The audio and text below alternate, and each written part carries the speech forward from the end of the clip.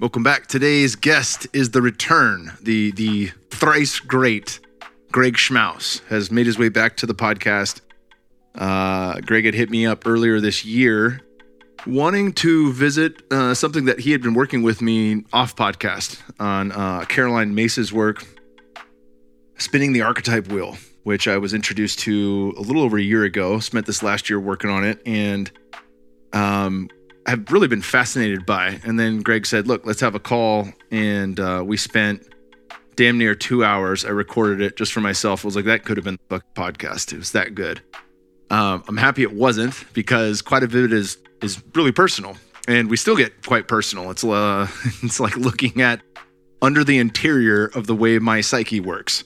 So, yeah, I don't know if that makes me some type of psyche voyeur or whatever the fuck you'd call that. But yeah, this is in many ways, you'll get to know me a hell of a lot better by listening to this podcast. But really what it's about is to teach us some of the key concepts around each house. Caroline Myss worked with the 12 houses of the zodiac to determine how those function as a way we interface with spirit, source, consciousness, the psyche, all that good stuff.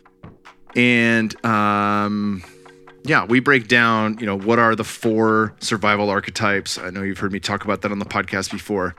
And then really, how you select the other 8 that are going to fit into those houses, and then how you shuffle and allow them to place themselves into each house. And then from there, how you continue to work with that throughout the year. So this is very much a join me for the ride, learn a bit, and then try it for yourself podcast. This is why I wanted to wait till the end of the year to do it.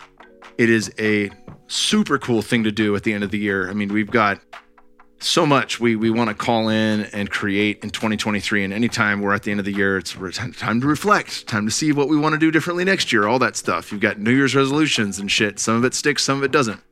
And there's no judgment there. The point is, this is an excellent time to really dive deep into the self. The winter time, the winter season is one of reflection. It's one of going within, staying indoors. It's keeping warm. It's doing less outside. It's being more internal. And with that, it's the perfect time to dive deep into your own psyche, into your own consciousness. Really see, what is it? How do I show up in the world? What is my highest potential? How do I relate to other people in one-on-one relationships? How do I relate to people in work and in office settings? And all this stuff is in there. Myss, M-Y-S-S is how it's spelled. Mice could be the other pronunciation. Is a beast. We'll link to her book in the show notes.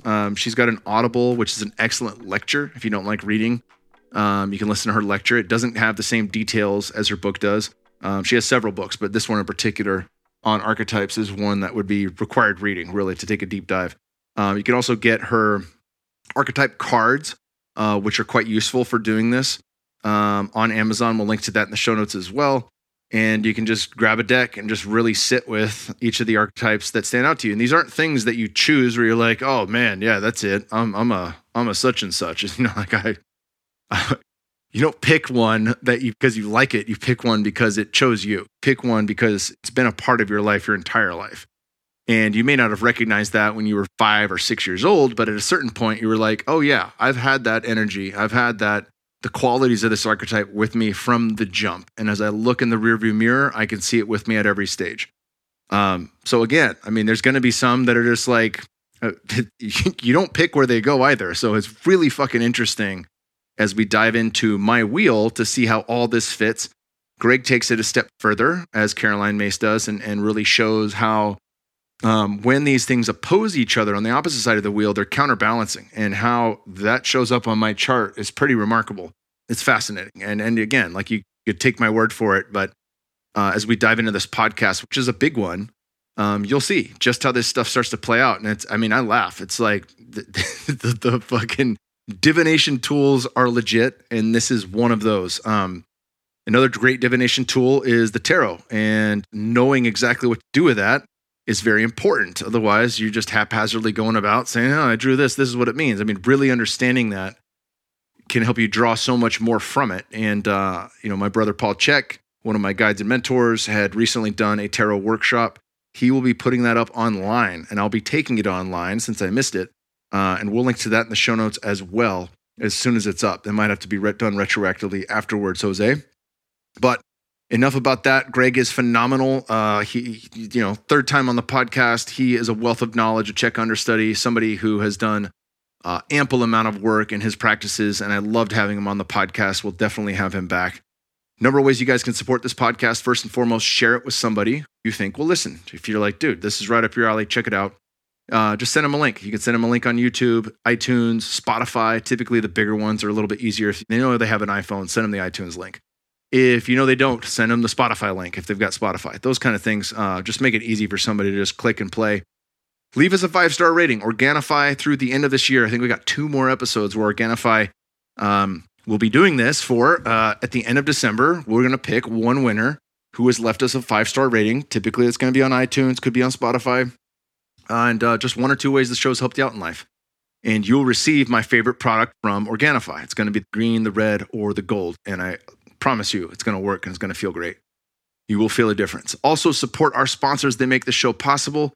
And last but not least, we're only talking about this till the end of the year here, or I guess halfway through January. There we go. We'll be talking about this halfway through January. So a few more episodes. People ask me often, how do I work with you, Kyle Kingsbury? I want to work with you one-on-one. I want to do private coaching. I want in on the inner circle. And they've read stuff from my outdated website, or they've heard me talk about it before on podcasts. The most cost-effective way is to work with me in Fit for Service. You get me as a coach. Every week, you get to ask me questions. We do live Q&As once a week with me, Eric Godsey, and Caitlin Howe. And if you have specific questions that are specific to me, you just say that. There's nothing wrong with it. I have a question for Kyle Kingsbury. Sometimes we get questions just for Eric Godsey on journaling or dream interpretation that I have no fucking business answering. And no one gets upset. We're like, yeah, that's Godsey's wheelhouse. If you want to talk health and wellness, if you want to talk about getting in shape, if you want to talk about anything, relationships, any of these things, parenting, anything that's in my wheelhouse, and you were to question me, you're going to have that answered every single week for 52 weeks. In addition to that, you get a community, a giant community of like-minded people that are all here to do the similar work. They're all here to grow. They're all here to learn. They're all here to heal. And they're all here to make the best possible version of themselves so they can be fit to serve. We did an excellent episode on what next year's curriculum is. We're going back to the full year program. You pay 1 monthly fee a month. It's all there at fitforservice.com. But this episode we did a couple of weeks ago, we'll link to that in the show notes with Aubrey Marcus, Caitlin Howe, and Eric Godsey and myself. And it was fire. I mean, we really, really spoke from the heart in that podcast and really spoke to what it is that we're trying to articulate and create in this coming year. And I can tell you right now, just based on experience alone, having done this for 4 years, next year will be our best year we've ever done by far. And it's not just the curriculum, it's each and every one of us as individual coaches, where we're at, what we've accomplished, what we've learned in the last 4 years, the alchemy of that we bring forward as coaches into Fit for Service is ever present. And it's always the best version of ourselves that we bring. Who we're bringing in outside of that, experts we bring in, from guys like Mark Gaffney to Matthias DiStefano to Charles Eisenstein to Zach Bush. You get the creme de la creme for speakers at these events. You get the creme de la creme for entertainers and musicians. We had Dirtwire and amazing people out. We've had Yaima and just incredible, incredible musicians play at these events. And in that, we have peak experiences. We create peak experiences. Jamie Wheel talks a lot about that. He's been a guest at a couple of our events, guest speaker, and they're very important to have. You know, if you read Stealing Fire or Recapture the Rapture, super important to have that. And this is something that we bring to the table in a container that is safe and enjoyable for everyone. And it is, the year-long program is by far the best way to create the most change in the shortest amount of time. So visit us at fitforservice.com. Check it out there. You can see what we've got in store for next year. And if it fits, it fits. If not, and you've only got 5 days to spend, I would love to see you at Full Temple Reset. This is our third Full Temple Reset. It is immersive rather than the large group setting is a small group setting. For this one in particular, we cap it at 40 people total.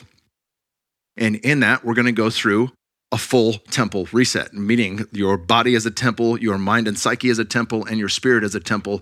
How do we flush that and clear out everything, clean out, cleanse, detox, and then ramp back up with the best food, the best ideas, the best soul-nourishing meal that we can have together through sound healing, and then take that into this next year. And it's done at the end of January for a reason. Most people, if you're like myself, go a little ham around the holidays. and jumping right into a fast right after that is not recommended. But you can purchase this for yourself and know, hey man, if I'm going to do this, I'm going to go big. And then I at least have this thing at the end of January that's going to snap me back and allow me to have the best year of my life. Full Temple Reset, we'll link to that in the show notes as well. January 25th through the 29th. And we've got about 18 days left at the time of this recording to sign up for that. So do not waste time. Click on that in the show notes and apply now. And I really hope to see you guys there. We're doing, again, we got our fasting mimicking diet. We've got blood work through Ways to Well, a 45-minute consult on all things medical with our medical professionals. We will have on-site nursing staff to make sure that if you're running low, if you're dehydrated, you can get IVs, you can get different things that you need. Sauna and ice bath daily. We'll be doing daily mobility based on the tutelage of Kelly Starrett and Aaron Alexander, and getting into our bodies and getting out on the land. And in addition to that, journaling practices, symbology through Jungian analysis with my dude, Eric Godsey. And then, of course, at the end on our 5th day of fasting, we will drop in for a sound healing that is going to be absolutely spectacular. I hope to see you guys there. This is the easiest way for me to get to know you. I do not work with anybody one-on-one that I have not met before, who has not been coached by me before. Every one of my private clients is somebody that I've met through Fit for Service, period. And it'll stay that way. So this is the intro. If you want it in, get to Full Temple Reset or get to Fit for Service next year, and we can continue to work with each other. Today's podcast is brought to you by my friends at Nootopia. And these guys are the kings of long new URLs. So www.nootopia.com/kingsboogenius is the one click. We'll have that in the show notes, so don't try to write it down. Do you struggle with brain fog or have difficulty focusing? Do you have trouble recalling names, dates, or where you left things? If so, I've got some good news for you. Nootopia, powered by Bioptimizers, has created a brand new one-of-a-kind product called Collagenius. It combines collagen, cocoa, cacao with 4 different kinds of mushrooms: lion's mane, reishi, cordyceps, chaga. This cutting-edge blend fights brain fog, helps repair your brain, improves your ability to focus, and boosts something called BDNF, which supports improved learning and memory power. After each serving of Collagenius, you'll feel calm, alert, and energized. Your ability to memorize and recall information will improve, and you'll get a hefty dose of antioxidants for immune support. Collagenius is delicious. It's sweetened with stevia and tastes like a rich chocolate elixir. Simply mix it with water or milk or hot coffee and enjoy. Or for a more potent blend, you can mix it with the morning coffee and a little butter and make it your bulletproof style guy. That's what I do, and I absolutely love it. But whatever you do, don't miss out on this brain-boosting power of this amazing new product. For an exclusive offer for my listeners, go to www.nootopia.com/KINGSBUGENIUS and use KingsBoo10 during checkout to save 10% and get free shipping. Again, www.nootopia.com/KingsBooGenius and use KingsBoo10 during checkout to save 10%, get free shipping. Next on this podcast, we are sponsored by Aura. Aura, thank you for sponsoring this podcast. Do you know what the fastest growing crime in America is? For years, this crime rate has been surging and affecting millions of Americans. I'm talking about identity theft, and it happens to 1 in 20 Americans. Yet, despite this, those who have had their identity stolen are often shocked when it happens. Imagine trying to log into your email account one day, only to see that the password had changed hours ago. Then you start getting notifications of activity from your bank, credit cards, crypto accounts. That's when the feelings of panic, fear, anxiety, paranoia, disbelief, shock, anger, frustration, and guilt all set in. That's why I'm excited to partner with Aura, who is sponsoring this video. Aura is identity theft protection, fraud monitoring, a VPN, password management, and antivirus software all combined into one easy-to-use app. Aura monitors the dark web for your emails, passwords, social security numbers, and sends alerts fast right to your phone and email. When it comes to fraud, every second matters. Connect your credit and bank accounts to get notified of any changes up to 4 times faster than Aura's competitors. Their VPN allows you to stay anonymous online while keeping your browsing history and personal information safe and encrypted. And their antivirus software will block malware and viruses before they infect your devices. Protect you and your family from America's fastest growing crime. Try Aura for free for 2 weeks and see if any of you or your family's personal information has been compromised. This is awesome. You're going to visit aura.com/Kyle. That's https://aura.com/KYLE. Again, links are in the show notes. Check it out. Absolutely phenomenal way just to check. You get it for free for 2 weeks. You throw in your gear, all your info there, And you'll know if you've been compromised. When I first signed up with these guys, I found out immediately that I had 2 passwords compromised and I had to change them. And those passwords, like a dodo, I had been using in more than 2 places. So very important. Aura has hooked it up. These guys are the best in the industry, and it is very worthwhile checking them out. We are also brought to you today by Lucy.co. Lucy has been one of my longest sponsors. They are a phenomenal way to take nicotine into your body and switch your brain on. Listen, the government is banning vapes. Government is reducing the amount of nicotine in cigarettes. There has never been a better time to give Lucy a try. They come in great flavors, multiple strengths, and it's the only nicotine pouch with a capsule inside that keeps it fresh. Look, we're all adults here, and I know some of us choose to use nicotine to relax, focus, or just unwind after a long day.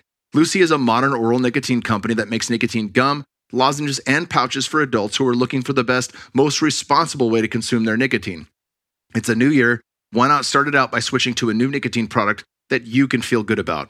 I love using this product. It's amazing on flights, amazing in the gym. It's an excellent way to switch on my brain at night. One of my favorite practices is once I've put the kids to bed and I want to read, I toss in a pouch and I'll read and I'll get a little boost of energy in the brain and I'll actually store all that information that I'm trying to consume late at night. And then after a 45-minute window, it's all gone. And then lights out, buddy. I'm asleep. I feel great the next day and it's awesome. Check it out. That's lucy.co, lucy.co. And remember the code KKP at checkout for 20% off everything in the store.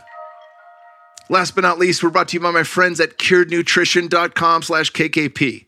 Rise is a nootropic formulated by Cure's very own in-house clinical herbalist. It contains a blend of lion's mane and cordyceps mushrooms, rhodiola, ginseng, broad-spectrum CBD. I absolutely love this stuff. I initially started taking Rise by Cured Nutrition because I wanted to reduce my caffeine intake. I do this often, y'all. It's very important to come off of things and then go back on. Not only was I able to eliminate my midday coffee, but I also saw a massive increase in my ability to complete my daily tasks. In a world where there are so many things trying to steal my attention, I couldn't be more thankful for the way this supplement has kept me laser focused on my goals I have set out to accomplish this year. Right now, Cured is extending an exclusive offer to you, my listeners. You can grab Rise for 20% off by visiting curednutrition.com/KKP and using coupon code KKP at checkout. That is CURED nutrition.com/KKP and coupon code KKP at checkout to save 20%. This is loaded with lion's mane, custom formulated cordyceps, Huperzia serrata, known as a very profound nootropic, CBD, ginseng. It extends your mental clarity and performance. There's no caffeine, no jitters, and no crash. Check it all out, curednutrition.com/KKP, and remember code KKP at checkout for 20% off. And without further ado, my brother, Greg Schmaus.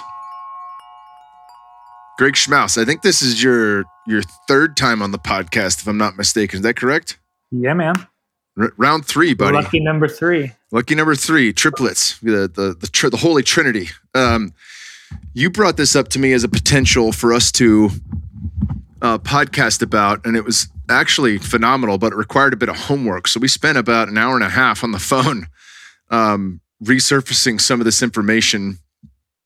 Really cool stuff. In my experience, diving into archetype work through Carl Jung, through my work with Paul Chek, and eventually hearing about Caroline Myss, I am just fascinated by it. And I think it tells us, it's a unique way to get the language of the universe and then see how our unique design has attracted certain forces, certain elements, and certain parts of ourselves that want to express and will do so whether we know it or not, right? And it's better to know it. Yeah. Like Paul says, the devil you know is better than the devil you don't know. And as Caroline points to, there's a light side and a shadow side to any particular archetype. It's not like any one of these is like, oh man, that's so cool. You got the such and such archetype. These all have pros and cons. And it's through awareness of the archetype itself and awareness of ourselves, know thyself, that it allows us to actually express in a positive way and really start to glean information from this. We're going to link to Caroline Myss's work in the podcast show notes. That way, if people really want to deep dive into that, they'll have a place to go. And then obviously we'll link to your stuff too, because you've been such a pivotal help for me in unpacking this. And that's really what this podcast is going to be. You're going to give us the basis of her work on the wheel, spinning the wheel, what the archetypes are, and not what the archetypes are, because there's many hundreds, if not thousands. But we'll dive into my archetypes. We'll dive into the 4 survival archetypes, which all of us express in one way or another, and then we'll dive into the houses and how that correlates as we walk through my wheel. And maybe we should have this at the end where we give a how-to for people who, if they want to spin the wheel, or you can just chop that in whatever you want. Sure. So the archetypes are really the language of our psyche. The archetypes are the vehicles that we use to express ourselves in relationship. And the beauty of utilizing archetypes as a vehicle of self-exploration is the fact that they're not personal. Archetypes are not personal things, they're collective patterns. And when you look at yourself through the lens of collective patterns, it's easier to take a look at the parts of yourself that maybe you've shied away from looking at, because you realize, hey, like, I have a victim, but so does everybody else. I have a saboteur, but so does everybody else. I have a prostitute, so does everybody else. I just express it in my own unique way. So therefore, doing a lot of the inner work, even the shadow work, it's a little bit more of a user-friendly process, because you know that, hey, everyone carries these seeds and these patterns. We're just expressing themselves in different forms, an individual form. And so it's very easy to see the light and the shadow side, and it makes it a lot easier for you to do some of this inner exploration when you realize, hey, every one of these archetypes, even the ones that most people consider to be negative, it served me well in some shape or form and continues to serve me well. That's why we have these contracts with these archetypes, like the victim, for example. Most people look at victimhood as a negative thing, but there's been a time in all of our lives in which we have been victimized. Maybe we've been abused, maybe we've been neglected, maybe we've been judged or attacked, or some form of victimization. So the victim helps us look out for any situation in life that possibility or that potential might create itself again. There's a light side of self-sabotage. There's a light side of the prostitute. There's a time to negotiate. So I think it's really helpful in seeing that there's, 2 sides to every coin, and there's not one archetype that exists that's only light or only shadow. Yeah, it's a beautiful way to express it. And I've spent a decent amount on this podcast unpacking, the positive uses of the prostitute, right? And sure. Paul has really taken a deep dive with me on this. And the example that I'll give people, and I won't go too far into it because we've got so much to uncover here with my wheel and then helping others to uncover. But if you're working a job you don't like, but it's as a means to an end, right? And I worked in a strip club for many years as a bouncer, bartender, and manager all through my fight career. I saw girls that went from dancing to bartending because they didn't want to dance anymore. They went from bartending, they saved that money, and they put themselves through nursing school and became registered RNs. You're like, I've watched that multiple times, and I thought it was really cool. And not all of them became RNs. It'd be a pretty freaking hot nurse if I got hurt. But there were those people. And then on the flip side of that coin, there were people who said, hey, money's good. I'm gonna numb myself every night I come to work and pretend everything's fine, and I'm just gonna do this. I'm gonna ride it till the wheels fall off, and it eventually the looks run away, and they end up getting behind the bar because they can't dance anymore, and then they bartend until the wheels fall off, until they literally can't keep up with that anymore. And it's a sad picture to see that, but we all do the same thing, right? We've seen this. In people who have lived their lives and didn't fully live their lives. They worked some dead end job they didn't like for somebody else, all on the promise of being happy later, and they prostituted themselves their whole life. And this doesn't just apply to work, it applies to much, much more than that, which we'll uncover later. But that's one of the easiest draws for me. If we think of prostitute, typically I think of, taking in money for the exchange of some type of service that I don't necessarily want to do. And there's a right way to do that and not so right way to do that. So I think that's an easy example of that. Talk a bit about these first 4 survival archetypes that we all share, and we don't need to get into every form of the child, but give us a few examples of the child, and then we can start breaking down the houses and my wheel. So I like to share the 4 survival archetypes as a story. So we start with the child archetype because we come into this world as a child who is kind of helpless and powerless. The child doesn't know how to take care of himself or herself. So the child is totally dependent on others for its own survival.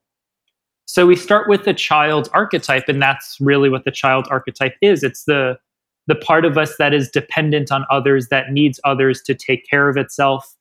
And we then start to have these experiences in which we feel unsafe, we feel threatened, we might feel a loss of connection, and we run into a situation in which we feel victimized. So now we give birth to the victim archetype because the victimization is a threat to our survival. Remember, these are called survival archetypes. So they're the 4 archetypes that are there to protect you from any potential threats, to keep you safe, secure, and alive. So we start with the child, then we're introduced to a situation in which we're victimized.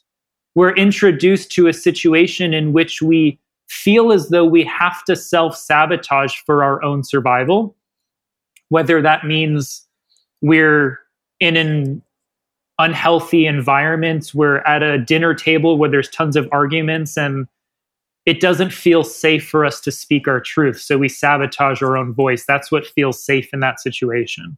So we sabotage for our own safety and survival. Then we notice situations in which we maybe feel like we have to compromise ourselves, or we need to negotiate ourselves, or we allow ourselves to be taken advantage of in some way because it gives us more of a guarantee of survival.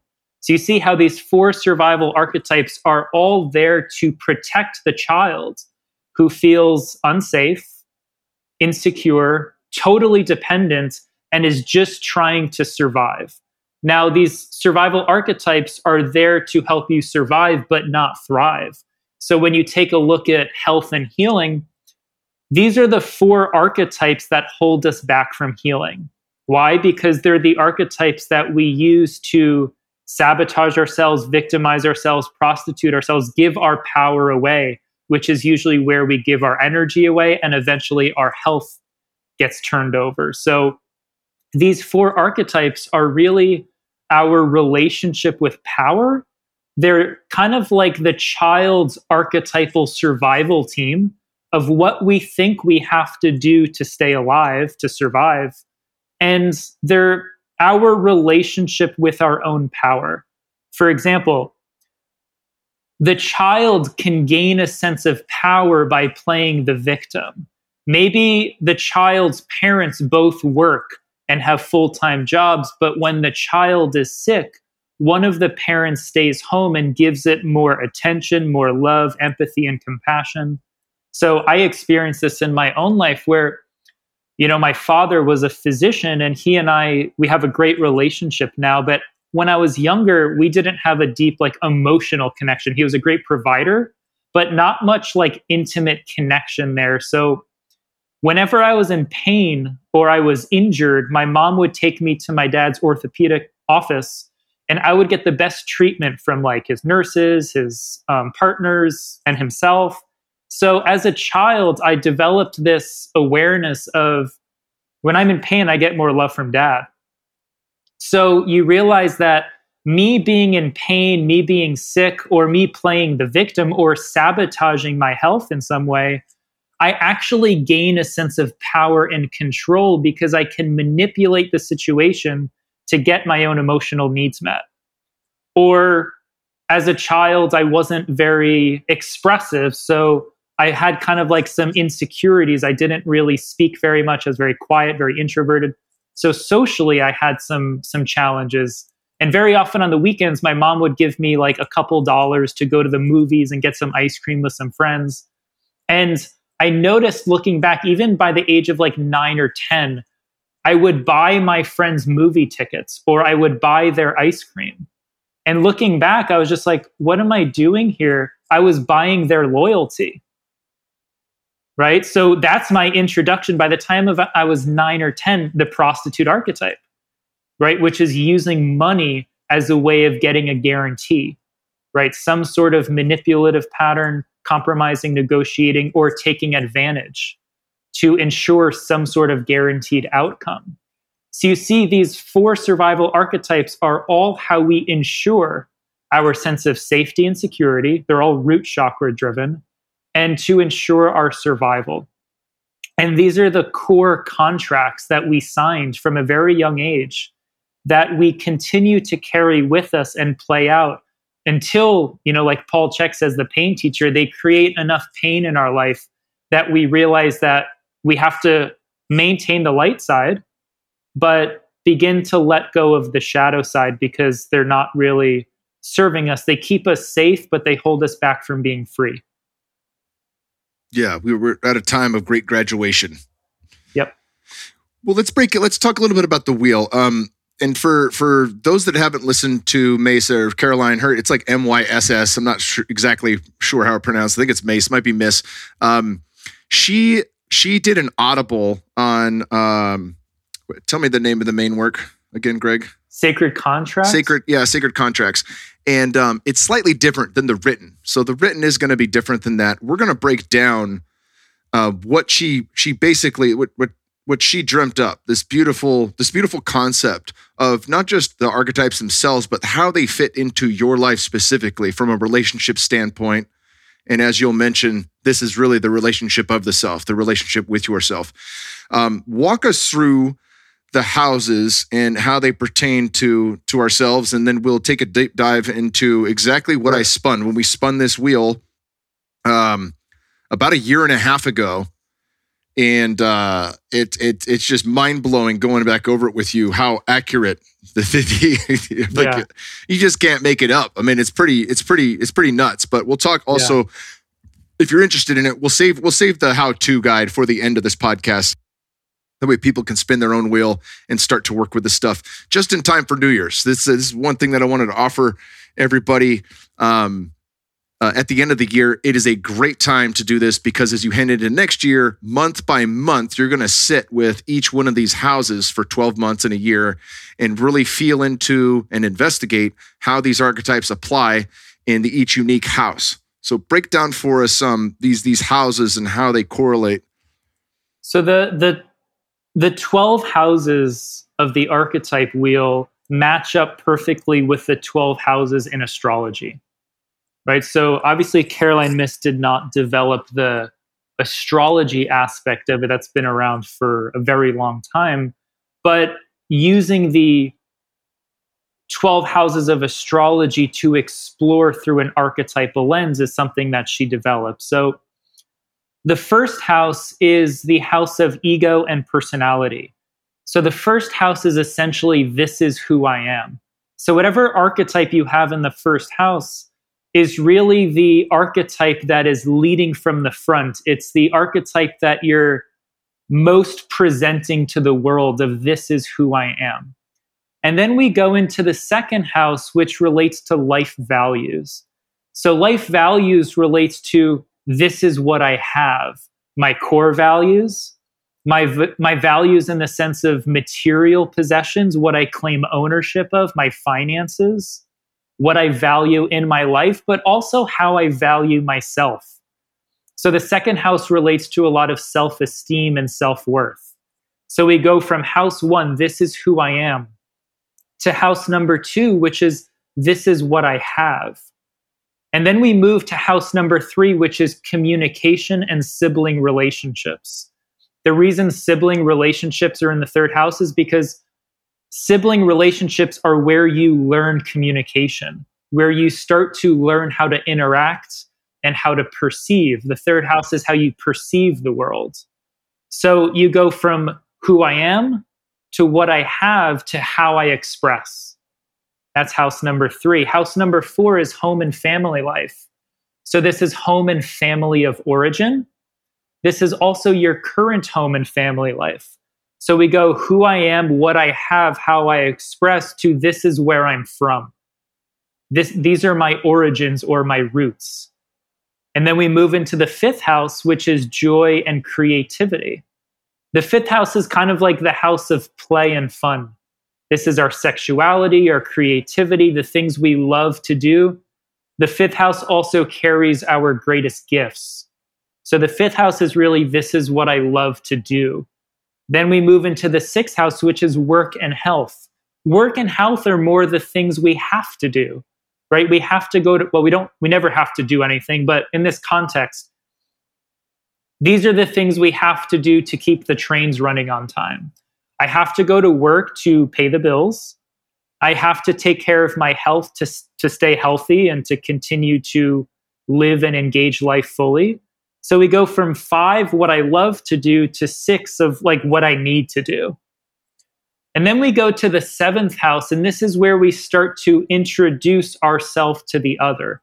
The 7th house is, this is who you are in relationship to me. 7th house is one-on-one relationships. So now we're starting to really gain a sense of self in relationship to the other, and the other mirrors parts of us back to us. So what's important to remember is when you're exploring these archetypes, you're never exploring anything outside of you.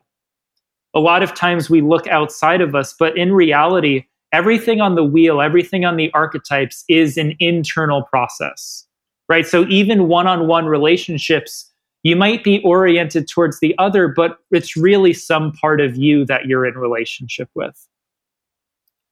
So then we go from one-on-one relationships in the 7th house to other people's resources in the 8th house. And other people's resources, remember the 8th house, if you look on a wheel, is directly across from the 2nd house. The 2nd house is, remember, this is what I have. This is what I claim ownership of. This is what I have to offer. The 8th house across from it, other people's resources, what other people have to offer me, right? So this is other people's money, other people's time, other people's energy. This is also inheritance. So anything you're inheriting from others, that could be genetics, that could be some sort of something financial. So the 8th house is what other people have to offer me, and it's also what I want or need from others. The 8th house is very often where we meet our shadow, because it's what you think you want or need from others, and you've created the illusion that you don't have that or can't offer that to yourself, right? So the 8th house, you're introduced to the shadow where you try and pull something out of another because you haven't cultivated that within yourself. This is why Paul talks about the I before we and the we before all. We get into trouble in the 7th and the 8th house, which is where we're looking into the we relationships if we haven't really cultivated the strong I relationships. So you see how this wheel very often is really, it's an evolution of a story. It's really an evolution of yourself through the lens of archetypes. So we go from the 8th house to the 9th house, which is spirituality. The 9th house is your relationship to God, to source, or to the greater whole. So you see, we're moving from I to we now into all, right? So this is your relationship with your spiritual life. We go from the 9th house to the 10th house, which is your highest potential. The highest potential is really the highest work that you're here to do in this lifetime. And if you look on the wheel, the 10th house is across from the 4th house. The 4th house was your home and family life, which is your origins. So if you think about that as an opposition, the 4th house is this is where I'm from. The 10th house, your highest potential, this is where I'm headed. So you see how this wheel is very multidimensional. They're not just isolated houses. They all work together in many ways. So we go from 10 to 11, which is group relationships, community, tribe. This is the all relationships. This is also across from the 5th house, which is joy, creativity, what you love to do, your gift. The 11th house is how you share your gift with the world, right? So this is how you share your gift with the collective, not just one person, but the community. This is how you see yourself fitting into the whole. And then we finish in the 12th house, which is your unconscious. And your unconscious is what connects you to the collective conscious. So Caroline says that the archetype you have in the 12th house is either the source of your greatest miracles or your greatest suffering. And you get to choose based on how you navigate it, right? So the greatest gift and miracle or the greatest suffering is the 12th house. And the 12th house being the unconscious, which is obviously what comes right before the first house. Remember, the first house is what leads from the front. The 12th house informs and leads from behind. So the 12th house is kind of like the backseat driver that you're not really consciously aware of, but is really informing a lot of the direction that you take in your life. But obviously it's unconscious, so you're not as consciously aware of it as you are, for example, what's in the first house. So that's really the evolution of the wheel. And as we'll get into, we each have one core archetype that exists in each house. And this really shows us the archetypal contract that we have in that area of our life, which we'll dive into. Yeah, absolutely. Well, this is, I'm just giggling here as you're going because just looking back at my wheel, just, there's so much to dive in. There's so much we're going to chat about here as we go through the wheel. This is fairly easy to do for people. So you've got your four, we can break this down briefly before we dive into my wheel. You have your 4 survival archetypes. Now, if you read through Caroline Myss's work, she's got a ton of them. You can look it up online, and any archetype works too. The key is you're not selecting an archetype. The archetype chose you. And it's quite likely that that's been with you your entire life before you were conscious of it, before you were aware of the fact that you had this innate quality as a young person. And then at different stages, as you've grown and became more and more of an adult, you might have seen some of these other archetypes become more pronounced, but they were always there. There wasn't something that you decided at 40, hey, I'm a teacher now, or something like that. It's not a job or profession you have. The archetypes actually belong to you on a soul level for this go around. So selecting from a list and you'll know right off the bat, oh, I'm this, I'm that. Rebel's one of mine. It was like, yeah, there's a fucking no brainer. It's in the top 8. The top 8 are going to pair with the 4 survival archetypes. And I think the child, if I'm not mistaken, is the only one where there's a selection, correct? So within the 4 survival archetypes, you might have the nature child, the innocent child, the Christ child, the wounded child, which I think a lot of people listen to this podcast might resonate with. And that doesn't make you wounded now. It just means that some shit might have gone on while you were a kid that helped foster you into the person that you are today. Yeah, there's really infinite numbers of archetypes. You can make up any archetype. And there's, for example, I have the invisible child. The invisible child's not in Caroline Myss's archetypal deck. So there's 6 child archetypes that you can choose from, but there's the invisible child that's not in there. There's the adult child that's not in there, that never really had a childhood and had to grow up very quickly. There's the stepchild. There's a ton of different variations of the child archetype. Now, there's not the same for the victim, saboteur, and prostitute. Those are just kind of like set in place, but the child archetype does have different variations. So you have the 4 survivals, then you choose your 8 individual ones. And the 8 individual ones are the ones that when you see that archetype, it's just like a hell yes. Like it just so resonates with you, and it's something that you've carried with you for a long time. It's not something, you don't want to choose something that you really just connect with right now. You want to look at over the course of your journey, especially going back into your childhood, what were the real core patterns that you took on, that you played out, that you used as vehicles of expression, whether it was the athlete or the warrior, the mystic, whatever it is. For example, a lot of people since COVID, especially, in our kind of tribe, they all say, oh, I have the rebel. I got the rebel archetype. And I'm like asking them a question. Do you have the rebel because of the last 2.5 years? Like you needed to call that energy in because of what was going on in the world? Or did you always have a rebel from the very start? And most people say, yeah, you're right. No, it's just the last 2.5 years that I just really needed the rebel energy to navigate these times.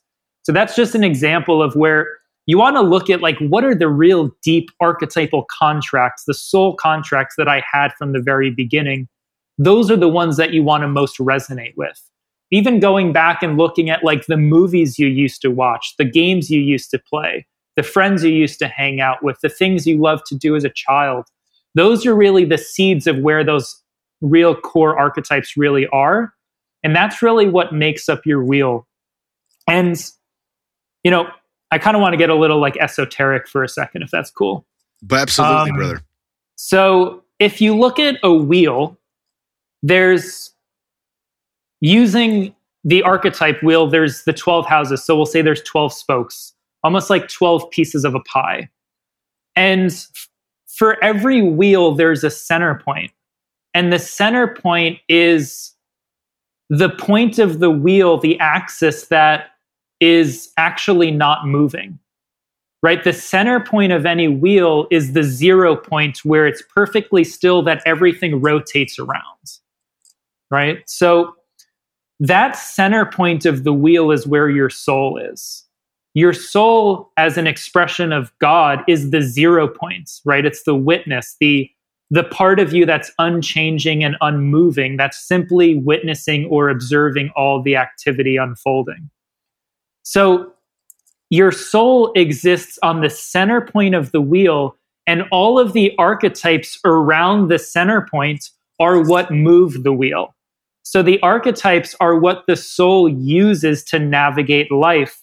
And the key here is to utilize the archetypes as vehicles of expression, but to not get caught in them. You know, Paul talks a lot about what's called an archetypal possession, which is where you actually get possessed by an archetype, almost like an entity possession. And that's when you get too far from the center, that as you get further and further from the center, you so overly identify with an archetype that you lose connection to the center point, right? So we want to stay as close to the center point as possible, where we can use all 12 archetypes, but know how to shift in and out of them. For example, a lot of professional athletes that go into retirement and then go into deep, deep depression and addiction, that's an archetypal possession, where they've so lost connection to their soul because for so long they've so identified with this one archetype that they end up sabotaging themselves, their family, etc., just to try and maintain the success of this one archetype called the athlete. So it's really important to see this wheel as something that's turning, but always stay connected to the center point that's not moving. So that's just a little understanding of how on a soul level this all unfolds and manifests. And, you know, Paul talks about a lot of this with the tarot, for example. You know, the Fool being the beginning and the end of the archetypal journey, which is 0, right? The Fool is the 0 point. It's the God archetype that is everything and nothing simultaneously. And every other archetype is really just how we come into individual form and navigate relationship and self and other subject-object relationships. So good. So good. Yeah, my mind was wandering there thinking about this issue of identity. You know, like on a on a societal level, we have people arguing over what pronouns to use, what they identify as, and it's really like an identification with who you want to have sex with, or what percentage of masculine versus feminine you believe yourself to be, or you want the world to believe you to be. You know, how you show up in house one. So much of the presentation of house one to the world is an over-identification with that. And it's getting further and further away from the core, which is we're all fucking one thing here. Like we're all we're all of the same source and all expressing individually and beautifully, not equally, but beautifully and differently and uniquely as we'd want it to be. And yeah, that's right. My head was just going off on that little Douglas Murray tangent there. Yeah. Let's dive into how. I mean, I spun this a year and a half ago, and I worked with a friend of yours that had helped you guide you through your first one. She did a great job. As we unpack this together a couple of days ago on the call, so much of this really started landing for me. So it's a very personal. It's like taking a look into my psyche or my soul contracts, however you want to word that, maybe some combination of the two. And some of them will be laughable how obvious they are. And some of them I'm still trying to figure out myself. So there's not like each one of these is like, oh, for sure. There's a couple, when I originally spun this wheel, the House 9, I didn't actually understand. And then only in the last 2.5 years have I come to know House 9 really well. So it was probably the one I understood the least. But we'll talk about that as we get there. Let's start from the jump with House 1 and a refresher on House 1, please. And then you still got mine in front of you, correct? Yep. Cool. We'll just break it down for people. And then at the end, we'll tell people how to spin their own wheel. Cool. So first house, which is ego and personality, this is where we draw our sense of self from. This is the archetype that we most present to the outer world of this is who I am. So on your wheel, you have the hero. So the hero is all about, remember, we're going to explain the light and the shadow side to all of these. So the hero is all about the hero's journey, which is the journey of personal empowerment. So what you really identify with and what you really present to the world is that hero archetype of that journey of personal empowerment. So your relationship with your power. Now, the shadow side of the hero archetype, the hero can have a little bit of a grandiosity. Remember, in King, Warrior, Magician, Lover, the hero can be the immature warrior, right? Who could be very kind of like self-oriented, right? The hero wants the statue and the award and the medal and the recognition. So the hero can be that immature warrior, but the truth is that what you present to the world and what you really identify with is the hero's journey, is that journey of personal empowerment, is that that desire to constantly push the limit, overcome obstacles, test yourself. Taking a hero's dose of plant medicine or a heroic dose, that's the hero inside of you that always wants to push the boundaries. So anything you want to add there in your first house? No, you nailed it. You absolutely nailed it. And on both sides of the coin, right? I mean, when I was younger, I had a football coach named Brad Matheny III, who, it's funny because usually if I talk shit, I don't like to name names. Brad has his pros and cons, but he was a very negative coach. He's like, you're never going to play college football. You're going to sit the bench at some junior college, that kind of stuff. But at the time, he had totally had a point. He'd say, get off your soapbox, Kingsbury. Like I'd be on my soapbox with a newspaper saying, step right up, telling everybody the latest news. When I talked to people as a kid, there very much was an air of, hey, look at me. And he used to pull me aside and say that, look at me, fucking with me. And that really is the shadow side of the hero. It's I want the adoration of others. I want your praise. I want you to hold me up on your fucking shoulders. I want to be lifted up. And I did carry that with me for a very long time. And as all archetypes are true, I'd be an idiot to say that doesn't exist anymore, right? Like to be like, yeah, I remember that. I remember my first beer. Yeah. No, if I'm not conscious of this archetype living inside of me, that very much can show its head again. And that's the importance of knowing these things about the self. But yes, this is 100% spot on. And there was no head scratching when I saw that in the first house. Well, it's like Ram Dass says, your neuroses never really go away. They just become kind of like distant cousins that come and visit once in a while. So we're going to go through each archetype individually, but also after a while, I'm going to start pointing out some of the archetypal relationships, like the oppositions and how some of them are also interacting together. But we'll get there as we kind of work our way around. So we'll go into the second house right now, which the second house relates to life values. Life values relates to finances, material possessions, what I claim ownership of, and also how I value myself. So self-esteem and self-worth. So there you have the rebel archetype. So the rebel archetype is the archetype that challenges authority, likes to do things a little bit differently, does not like to be told what to do. And the light side is we create change by challenging authority in that way. The shadow side is we might be always rejecting authority. Like the child archetype likes to sometimes push back and be the rebel because it's starting to develop its own sense of sovereignty and autonomy. So it's natural for the child to want to push back, but it might not be in a mature way. So the shadow side being always rejecting authority, but the light side being challenging authority to create change, which is something that obviously we've all, seen over the last couple of years and something that is important to step into. So if we take a look at how that relates to your values, obviously, you've done things very differently over the course of your life in relationship to, let's say, the social norm, whether it's how you utilize money, what you value in relationships, how you run your home and family life, what you choose to spend money on, what you value in terms of what you guys claim ownership of, but also on a deeper level.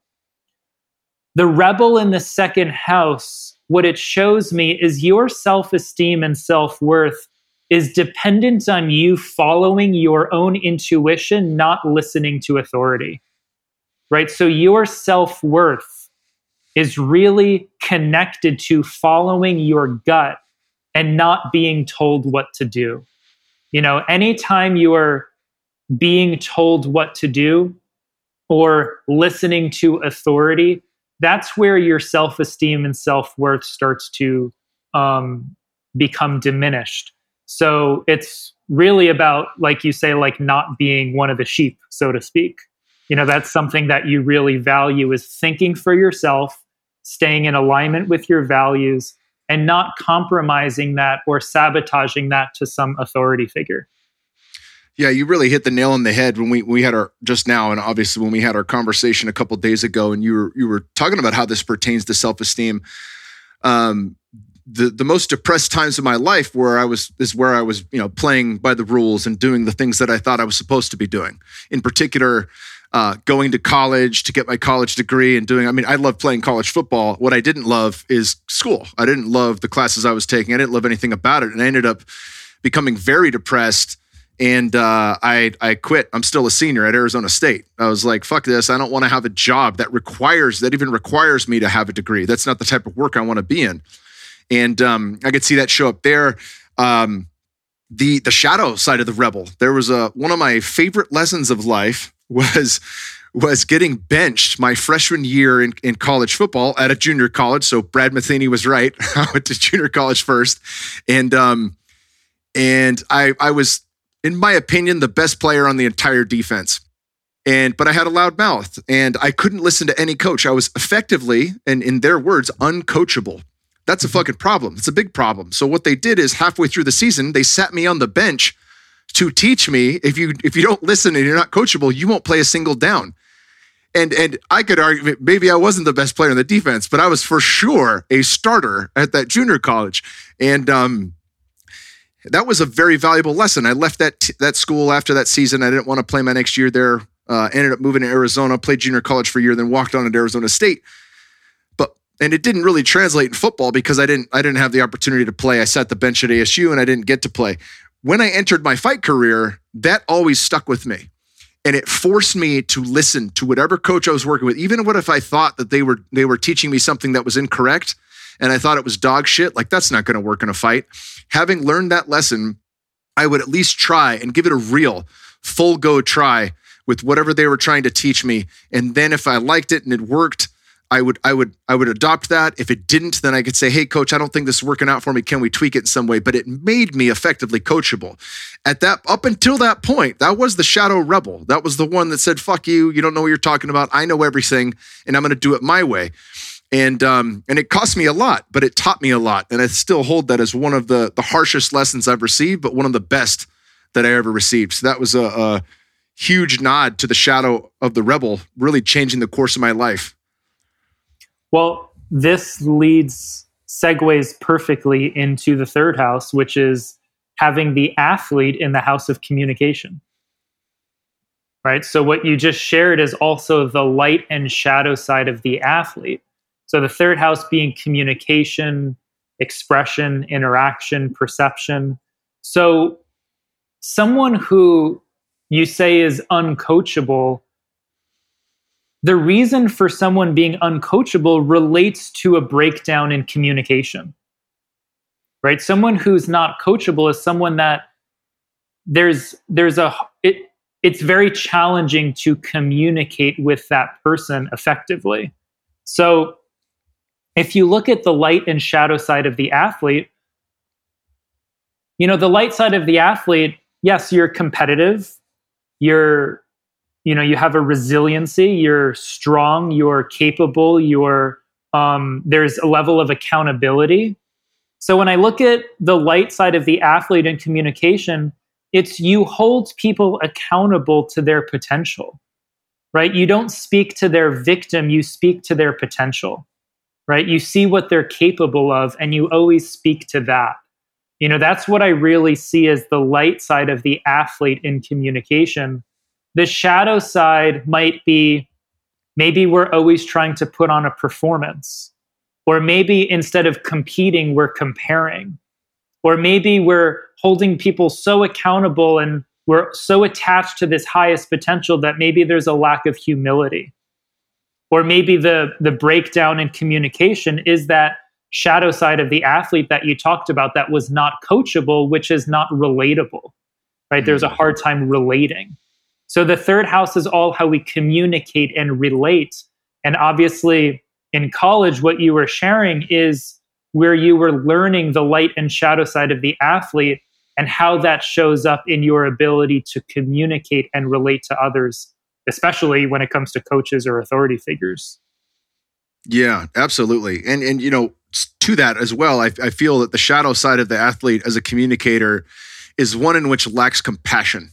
Mm-hmm. And if I'm only speaking to their greatest good and their highest self and not taking into account that happened. Yeah, we are starting from a place that's nowhere near where I started from, or wherever the discrepancy is, whatever the uphill battle is.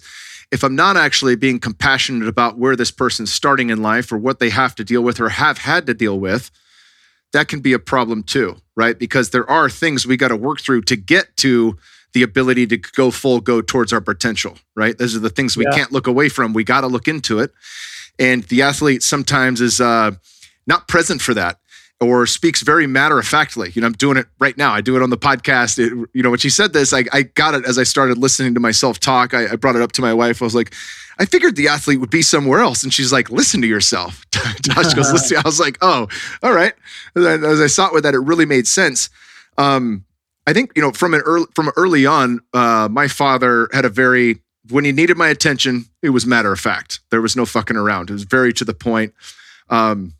Before the voice would raise, there was just a tone, and then the voice would raise and it was like, all right, you got me, but with that and coaches as well. I think we had in Pop Warner football at 8 years old, we had a couple of Marine calisthenics coaches that were retired guys that were in their 50s or 60s. That were our head football coaches, so there was no fucks given. Like if somebody was talking in line while we were going over a play, it'd be a 100-yard bear crawl and back, 200 yards total, the length of the football field and back, right? So like from very early on, I saw there was kind of a no bullshit approach to getting things done.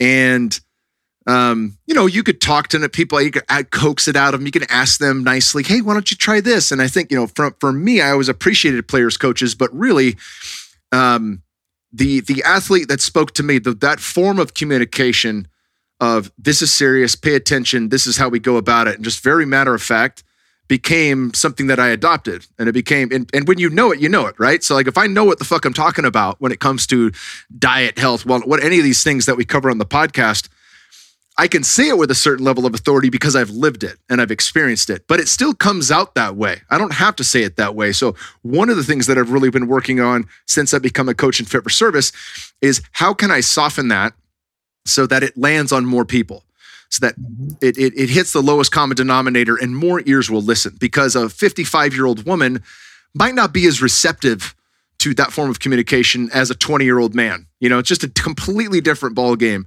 And I think that's been the bigger work of me, since going through this the first time, is how can I soften that approach so that it lands with more people and it effectively can reach more people, because it's still, whether it's true or not, it's not just, presenting the facts, it's how it's presented. And I think that's an important form, important piece of communication that sometimes gets overlooked. Yeah. When you were sharing that, I was just thinking of, working as a CHEK practitioner. We do a lot of corrective exercise and rehabilitation. And there's been so many times over the last 10 years where I'm, coaching someone who maybe has never worked out before or never played a sport. And I'm trying to get them to squat, just to do like a basic, like proper body weight squat. And how there's the athlete inside of me that from a young age was always training and lifting weights, and that is so impatient with someone who like doesn't know how to move properly. And there's just like this dragon inside of me that I have to tame while I'm working with this maybe like 55-year-old woman that like has lower back pain and has never like lifted a dumbbell before. And I have to be so patient in just walking her step by step into how to do a proper squat. And just that dragon of the athlete inside of me that has zero patience. And it's kind of like, the strength card in Tarot where you gotta, you have the lion with its mouth open and it's got the woman that's just kind of like taming the lion, which is your ego. Mm-hmm. And being able to work with that. So that's Bear's soul card doing CHEK's numerology on that. Yeah, that's Bear's in a nutshell. Yep. Just I throw that out to you. So if you look at the first quadrant of your wheel, which is house 1, 2, and 3, you have the hero, the rebel, and the athlete. Those are very powerful masculine archetypes that you kind of like start out with right out of the gate. And what comes to mind here is a lot of your healing work is the balance between power and humility, right? The shadow side of those first 3 archetypes is a lot of power and not a lot of humility. And a lot of our journey is about balancing those 2 polarities of the masculine power and the feminine humility. All power and no humility, we could say, is kind of like a dictator, a narcissist, etc. All humility and no power is kind of like that like disempowered victim, like that wounded feminine that has a hard time really kind of having backbone and kind of stepping into one's power, standing up for oneself. So the first 3 houses, that's kind of like a big theme, is like, how do you balance your power and your humility so you can have, let's say, empowered humility and not venture into either extreme. Yeah, that's brilliant. And as we dive into the next 3, we can see how this wheel is auto balancing. Oh, yeah. So now we get into the 4th house, which is home and family life. So this relates to home and family of origin. And this also relates to current home and current family. So home and family life, you have the wounded child. So what we would want to do is we would want to go back to your origins, go back to your home environment, your family of origin, and explore, okay, first of all, like, what are the core wounds? What are the core wounds that are really kind of at the basis of this child archetype? And how are they continuing to express themselves today? And when my child's archetype takes over, what is its strategy? For example, a lot of times when we get into family situations, we have a tendency to regress in age. It's called age regression. So maybe I go home for Thanksgiving and I'm with my parents and my siblings and, other family members, and maybe they can trigger that 12-year-old wounded child inside of me faster than I can blink. And all of a sudden I'm acting out old programs. So we want to get clear, first of all, what are the childhood wounds how does that relate to your home and family environment? So origins, and also looking at your current home and current family, how does that wounded child possibly present itself? So remember, the shadow side of the wounded child is acting out those wounds, potentially wounding others, or just operating from that place of woundedness. It might be from a place of blame, insecurity, etc., depending on what the wound is. The light side is the wounded child has compassion for other people and their challenges, other people and their struggles. But what we really want to look into is, how did your home environment create the wounded child? And what were the patterns of adaptation that you used to navigate those situations? So, for example, you've shared with me, and probably on the podcast, the environment that you grew up in did not always feel safe, right? It may have felt violent at times. Maybe there was a lot of conflict. So there's an aspect of your wounded child that did not feel safe, which you could say may have been what drew you to fighting, for example, right? The ability to protect myself, the ability to defend myself. So what were the childhood wounds? How did my home environment shape that? And what are the patterns of adaptation that I use to navigate life going forward? Right. And this might be different for somebody else who doesn't have the wounded child, correct? But it's still going to apply to your home and your personal history. Correct. So, for example, I have the hermit in my fourth house. So for me, in my home and family life, especially wherever it is that I live, I need a lot of solitude. I need quiet time and space. A lot of times, in my home and family of origin and current home and family life with my girlfriend, her kids from her previous marriage, a lot of times it's kind of like, where's Greg? Greg just disappears, and I'm, in my closet meditating for like 4 hours. And it's just like, I really need that quiet alone time in order for me to be able to engage other people in a relationship. And if I don't get that, I tend to shut down. The shadow side is where I might, let's say, withdraw too much. I might use my home or my own space as a way of withdrawing from society or withdrawing from family, withdrawing from relationship. But that in and of itself could be, a way that I adapted to an environment that didn't feel safe. I always had to seek my own space as a way of ensuring my safety. So, the wounded child's, my hermit could be an adaptation to the wounded child, but I have a tendency to have the hermit in my fourth house. So that's, it's different for everybody. But as we'll see going forward, once we start to look at the oppositions and we start to look at how the archetypes are interacting and the houses are interacting, it'll also make more sense why each archetype is exactly where it is. Yeah. And this makes perfect sense to me, especially as I think of adaptation, right? Yes. And it wasn't something that I really understood. I mean, I had done dozens of plant medicine journeys, but never fully illuminated this until I started tracking it in the current family life. So like, where does the little Kyle show up in relationship? And the adaptation that I had was shutting down. I would get real quiet. I'd go within. I'd go as far inside myself as I possibly could. Anytime there was a fight, in fact, I wouldn't even cry a lot of the time, because I've had to work on that, as an adult, allowing myself to feel and express emotion. And I do it a lot now. I think I cry a lot on podcasts, but I would just go so far inward. I'd move just as far away from the situation as I could without leaving the room, basically. Mm-hmm. And I started to track this with my wife. Anytime she would yell at me, it was like mom was yelling at me. And I didn't really, it took me years to make this association. In fact, we were living in our current home, which we moved into in 2019, when I finally got it and I saw the pattern, and it fucking blew me away. Another one that I tracked, that I picked up earlier once we had come to Austin, so still fairly recently, about 5 years ago, was abandonment. Anytime my family, when my mom and dad would get into a big fight, if it was big enough, my mom would just peace out. She'd grab a purse, she'd say, fuck you, I'm out. She'd jump in her car and she'd go over to a friend's house and stay 3-5 days. Well, while she's gone, I'm feeling the full weight of that with my dad, and it wasn't a good situation.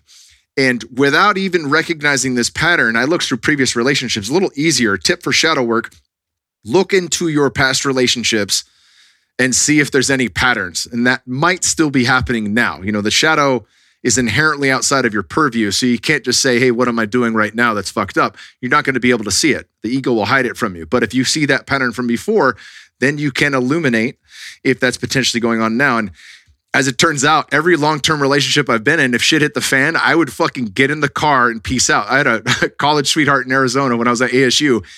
And sometimes we'd be in a fight at midnight. I'd get in my car and I'd drive to San Jose. From midnight to 8 a.m. in the morning, I would be on the road just to get the fuck out. And I'd stay there for a week and then come home. And I'd done that enough times to see that, oh, there's the potential for that. Having kids, I never really pulled that. There was one situation where it came up and I got in the Prius. My wife and I laugh about this. The Prius was my getaway car back when I owned a Prius. And I remember running out of the house speechless. I jump in the Prius. This thing backs up at like 3 miles per hour. She comes out pissed. She's like, where the fuck are you going? Get back here, screaming at me. There's a lady pushing her child. She's like, hey, and waves at her. I hit the gas and the front wheel drive of this thing chirps the tires and then speeds off in slow motion. And I made it, I think, to the first stop sign and I caught it. Thankfully, that first time it happened with her and turned around. We've been living together 11 years now. And, but yeah, these things do resurface. They're not ever fully gone unless they're made fully aware. And then we have that choice. Is this the thing that I want to do? Do I want to go inside and hide from expressing myself? Can I take a deep breath and actually feel all the feelings I'm feeling and still communicate in a way that is nonviolent and in a way where I can be heard, in a way where I can actually listen to her and see where it is that she's coming from and let go of the need to be right? This is, the great course of mastery that is relationships.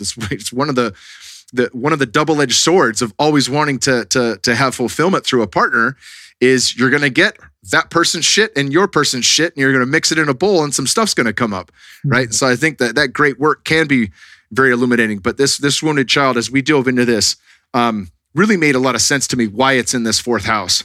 Mm-hmm. Absolutely. So then we get into the fifth house, which the fifth house is your house of joy, your house of creativity, your house of sexuality, your house of this is what I love to do. This is my gift. But it's like the house of fun and play, the house of love. And it's also the house of your inner child. So it's very interesting going from the wounded child in the fourth house to the fifth house, which is the house of the child where you have the seeker.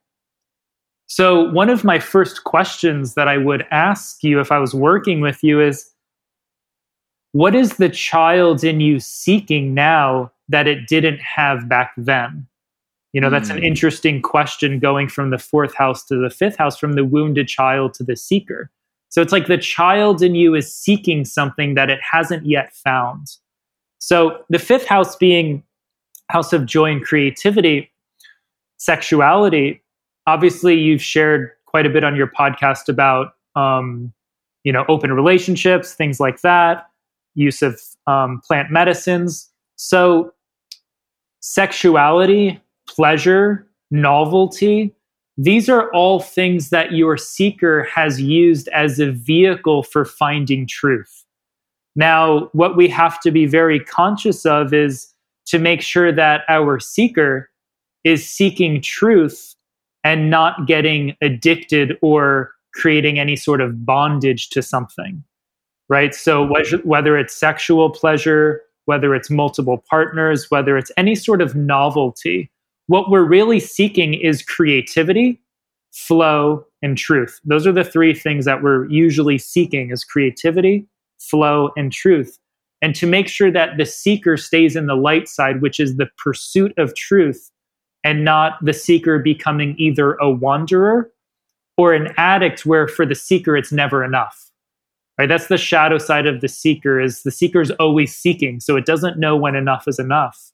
Yeah. And so that's where in the fifth house you have to be very, very mindful of what I'm using as a vehicle to pursue truth and when enough is enough. Yeah, it's a big one. I think when we talked earlier, I mentioned, these 3 one-off ceremonies with ayahuasca that I did month after month, 3 months straight. And I mentioned this before on the podcast. In each one of those, ayahuasca kept telling me meditate and do yoga. And the first time I heard it, I was like, wow, cool. The second time I was like, why are you telling me this still? And I was like, oh, okay. I haven't started actually practicing this. And by the third one, when I was like, I promise I'm going to do it. Give me some new information. It was like, no, dude, this is all you get. And really that forced me to look at that. And I took a couple of years off of working with ayahuasca for that very reason, to start yoga and meditation, which is, again, as I, the oracle and the matrix is one of my favorite analogies for this, because, the oracle could be psilocybin, it could be a Vipassana, silent meditation retreat. It could be a vision quest, 4 days, no food, no water. It could be a darkness retreat. It could be anything. It doesn't have to be plant medicines. But whatever the oracle tells you, it's for you and you alone, right? Neo comes back from seeing the oracle, and Morpheus warns him, don't tell me. Whatever she said is for you and for you alone, not for me. And she told him he's not the one, not because he wasn't the one, because that's what he needed to hear in that moment, right? So there's no hard truths of, hey, I was told to do this and this, so that's what everyone needs to do. That's a fallacy. That's what I needed to do. And as I started to do that, things started to open up again. But yeah, I've noticed even something that I consider to be quite positive in the right container, the right set and setting, as ayahuasca. There are, many people, right? Many people that keep going back to the wishing well over and over again, never finding it in themselves. And honestly, it's only been the last couple of years since my dark night of the soul where I've really had to sit with everything and let intuition guide me, in letting that inner North Star as my compass show me the way, instead of waiting for the next ceremony to ask the big questions, or waiting for the next fast to ask the big questions. No, I can access this now if I actually create space into myself and practice what I know needs to be practiced. And that has helped me find balance with the seeker. Yeah. So it's seeking within rather than, going within versus going without. Yeah. It's like the Zen, teaching goes. So, which is very interesting that you share this, because you're segueing your archetypes very well, going from seeker in the 5th house to the student in the 6th house. So the 6th house being work and health, right? So work and health, this relates to work as in your job, your occupation, your career, but also work relates to your inner work. Health relating to obviously physical, mental, emotional, and spiritual health. So you have the student there, which is obviously very fitting given what you do. For example, podcasting, which is your work, but a lot of your podcasting is around inner work and health. So the student obviously loves, lifelong learning, devotion to knowledge. But really the big thing with the student in the 6th house is applied knowledge, to learn and then apply.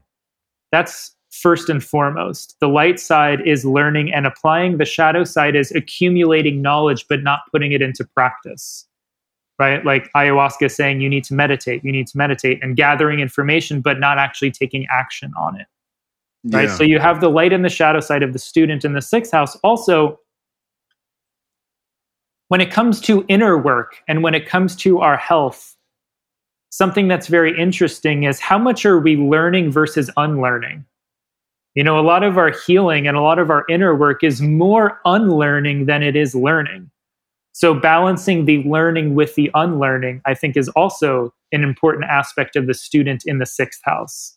Now, we'll get into oppositions in a little bit, which will also kind of take this to another level, kind of peel it back another layer. So anything you wanted to add there to the 6th house for you having the student there? No, I mean, that's spot on. Yeah, it reminds me of Bruce Lee. The subtraction of things that are not good for you is equal to, if not better than, the addition of things that are good for you. Exactly. And it's a very important piece. But as we spoke about before, the embodiment has been one of the telltale signatures of really what I pride myself on. I don't talk about the things that I learn. I do the things that I learn, and then talk about that experience. And I think that's a key differentiator. Paul uses the old quote: if you could read every book, but if you don't apply it, it doesn't become wisdom. Then you're the smartest guy in the room that doesn't know shit.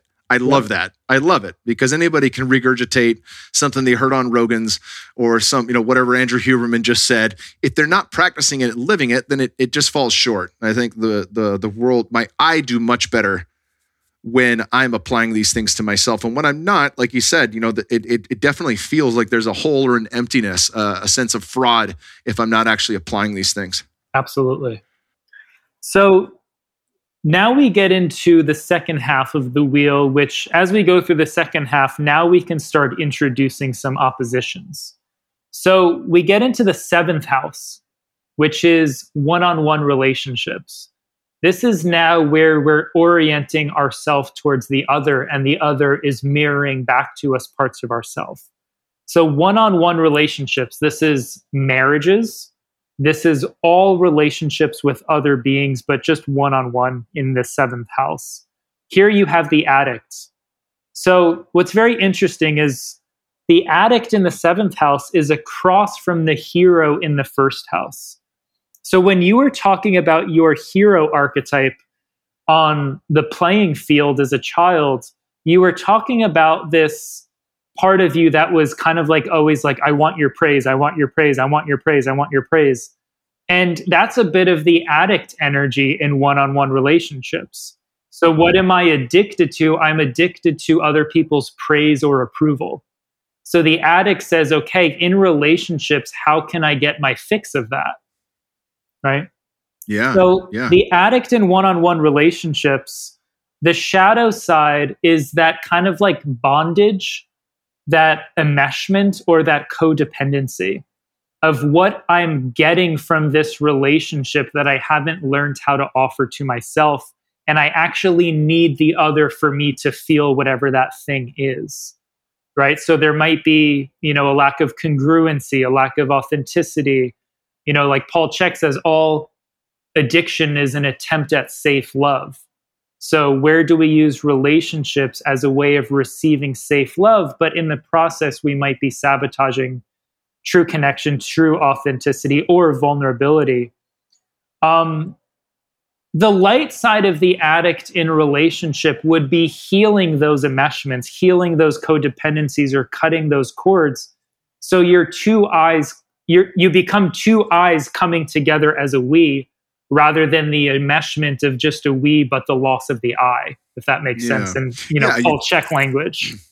Transcend and include, right? You transcend you still include the individuality of each person. You don't lose yourselves in relationship. You still stand as your own individual person and a polished person at that, who continues to do their own work.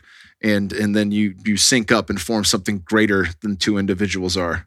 Exactly. So the addict in the seventh house is based on the false belief of what I think I need from you because I can't yet access that within myself. Which, we all need to work on that.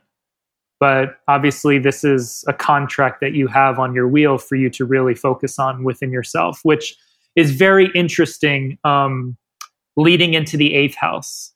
The eighth house is other people's resources. Other people's resources, essentially the eighth house is what I want or need from you. So it's very interesting going from the addict in the seventh house into the eighth house. So the eighth house, you have the fool. So the fool archetype is, in Tarot, it's the soul who is free, right? It's the person that really has ultimate freedom and is not bound to anything. It's quite unbound. It's the zero, or the beginning and the end of the Tarot journey. So what's interesting is going from the addict in the seventh house to the fool in the eighth house is kind of like you releasing yourself from the chains of addiction in relationship to what I thought I wanted or needed from you. It's kind of like the fool in the eighth house breaks free from the addiction in the seventh house and says, I actually don't want or need anything from you. I'm just here to be with you. Right? So it's being able to be in relationship to the other and be in relationship to what others have to offer you, but not create an addiction or an enmeshment in relationship to whatever that is. You also have the fool across from the rebel, right? The rebel in your second house and the fool in the eighth house. So you could say that the reason you were rebelling was to create freedom for yourself, right? So the rebel is really challenging authority in order to create freedom. And I think there's a lot of power in having the fool in the eighth house being across from the rebel, but also freeing yourself from the chains of the addict in the house prior. I think that's really powerful in that evolution of your archetypes. Yeah, beautiful. And that might be why you also chose to have an open relationship dynamic for a period of time. It may have been to evolve you from the addict in the seventh house to the fool in the eighth house, which is whatever I thought I was addicted to, wanted, or needed from you, I can offer that to myself now. So now I can love you with more freedom. Yeah, and that's certainly what our journey did. You know, at a certain point in time, just in the thoughtfulness and mindfulness of our children, we've not talked too much about that in the past couple of years, but it is certainly something that we'll talk about in the future. And really one of the key takeaways from our period being open and then going back to some form of monogamish is the fact that it was a great deal of growth, and it led us back to each other in a way that was previously, it had not been attained. You know, the way in which we love each other and see each other, having had contrast, very much has allowed us to break free of whatever chains we had bound each other to, and can now show up in a way for one another that it feels more free. It feels, like a committed relationship that is by choice, not by design or by tradition. And with the full knowledge that we write our own path, and that is enough for me at this point to feel free and not to feel tied down or to feel, oh fuck, man, this is it for the rest of my life. To truly know, like, yeah, we're open to unique, fun experiences when the time is right and the right container, right people. Sure. Will we have, polyamorous, more than one love? Fuck no. we learned through that as well, but all of these things strengthened us in a way. And I thank God, I absolutely thank God that it strengthened our relationship and brought us closer together, because it was necessary, and it was hands down the hardest journey we had ever been on, Sure.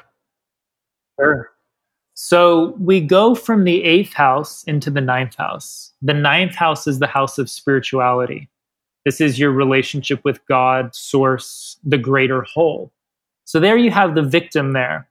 So obviously you shared earlier that this was a hard one for you to kind of nail down for yourself. Now, if you look generally, what is the victim kind of like? How does that show up in the ninth house? Well, a lot of people feel victimized by their relationship with God, whether it's through, I'm going to be punished or sin, or, what they're told in the church, or how they victimize themselves in the name of spirituality, self-sacrifice, martyrdom. Martyrdom, yep. Exactly. So it's obvious how that could show up in the ninth house. But obviously everyone is different, and you have this for your own unique reason, your own contract. So obviously you shared with me quite a bit about your experiences on certain medicine journeys in some of the hell realms and feeling kind of like victimized in those ways. But really the contract that I see in the ninth house with the victim is always looking as to what vantage point am I viewing my reality from? Am I viewing my reality from, the first level where all I see is safety and security and my survival archetypes? Or can I climb up to, like Paul Chek says, the lifeguard tower, or climb up to a higher vantage point and actually see how everything is woven together? A lot of people feel victimized by, maybe the circumstances that happen in their life or what they think is happening to them. But then if they actually climb up to a soul level, maybe there's some aspect of divine plan as to how they can see how these life circumstances were happening for them. So the victim in the ninth house for me and my perspective is all about what vantage point are you viewing your reality from, and being able to climb up higher and higher to be able to see the whole of it, but also not losing connection to the ground level where there is pain and there is suffering, and not spiritually bypassing. So if we take a look at the opposition here, the ninth house is across from the third house. The third house is communication, where you have the athlete. We could say the athlete and the victim across from each other. If the athlete doesn't have humility, it might victimize others. And also, we might use the strength and power of the athlete as a front to protect our inner victim, or to protect us from being victimized. Maybe we had to be the strongest guy in the locker room, because if we weren't, we might get pushed into our locker. We might get our head shoved into a locker or something. So we might get canned. I got canned by the seniors. There you go. They'd pick me up and throw me in a trash can. And thankfully I was tall enough and squirrely enough that they couldn't get me into the trash can. So there you go. The guy held me, and then they picked the trash can up and put it over me. But that was it, victimized, bullied, and then became a bully. And that was full circle. So yeah, I get that from all sides. Yeah. So seeing the athlete across from the victim, if we don't have humility, we might victimize others. Or we might use the athlete as a front to protect ourselves from being victimized ever again, because you had that experience with bullies or in the locker room, etc. That's where the bully or being bullied, you might become a bully. And then the victim is all about climbing up to the highest vantage point of reality and seeing how things are happening for me, not necessarily to me, but not losing touch of the ground level where there is pain and suffering in life. And we have to have the empathy and compassion to that as well. Absolutely, brother. Yeah, absolutely. I feel like this last year and a half specifically has been a deep dive into this ninth house for sure. Mm-hmm. And you touched on it, with the 30 grams of mushrooms and with the 5-MeO reactivations, which I've had, entire podcasts on. Really, if I was to sum it up into a nutshell of what I was seeing, was that if I could word it in one way, it would be that consciousness is a mistake, that I am in hell, and the 3D is just I keep playing make believe that I'm not actually there, but this is the eternal reality that I'm in, which is 100% the shadow side of the victim, right? And there's only in seeing that and catching it from other people. Like I talked to you about, we had Richard Rudd on the podcast, and one of the things he said, the author of Gene Keys, was that the great transcendence of humanity is one in which we all transcend the victim archetype. We all move through that and understand it in its fullness and recreate ourselves, and in turn recreate society in a world that's absolutely unimaginable from this vantage point.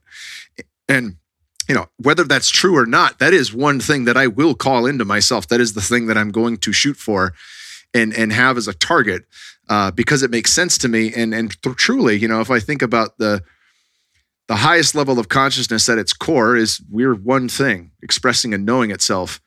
And that offers me choice. That offers me the ability to not be the victim and to create reality as I see fit, at least through my own eyes and within what's in my control. And it certainly applies to how I live my life. And I think that's been a beautiful piece to alchemize through these journeys. I recently had a journey with Hamilton Souther that we talked about on the podcast, where I got to track everything that I had accomplished, and all of the people that I had met, and all the love that was throughout my life, from my kids to my wife to all of the amazing experiences, and really see I had a hand in creating that. And in doing so, I was not a victim, that I have been in. There has been a degree of control over what I bring in and who I work with, and even my job, like working with Aubrey, Caitlin, and Godzi, and getting to meet all these great people like yourself and Paul's a homie, those are fantastic gifts, blessings on blessings.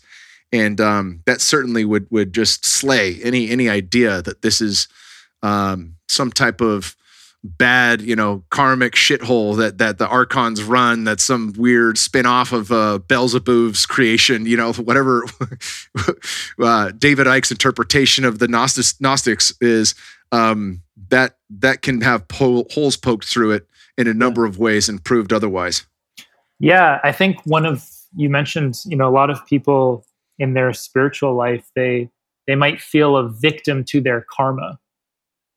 So that's, I've had a lot of clients come to me, and whatever, situation was going on in their life, they've maybe got a reading from a psychic, and the psychic told them, this is part of your karma and you have to live this out. And then we do their archetype wheel, and you see, this is all just showing up as your archetypes.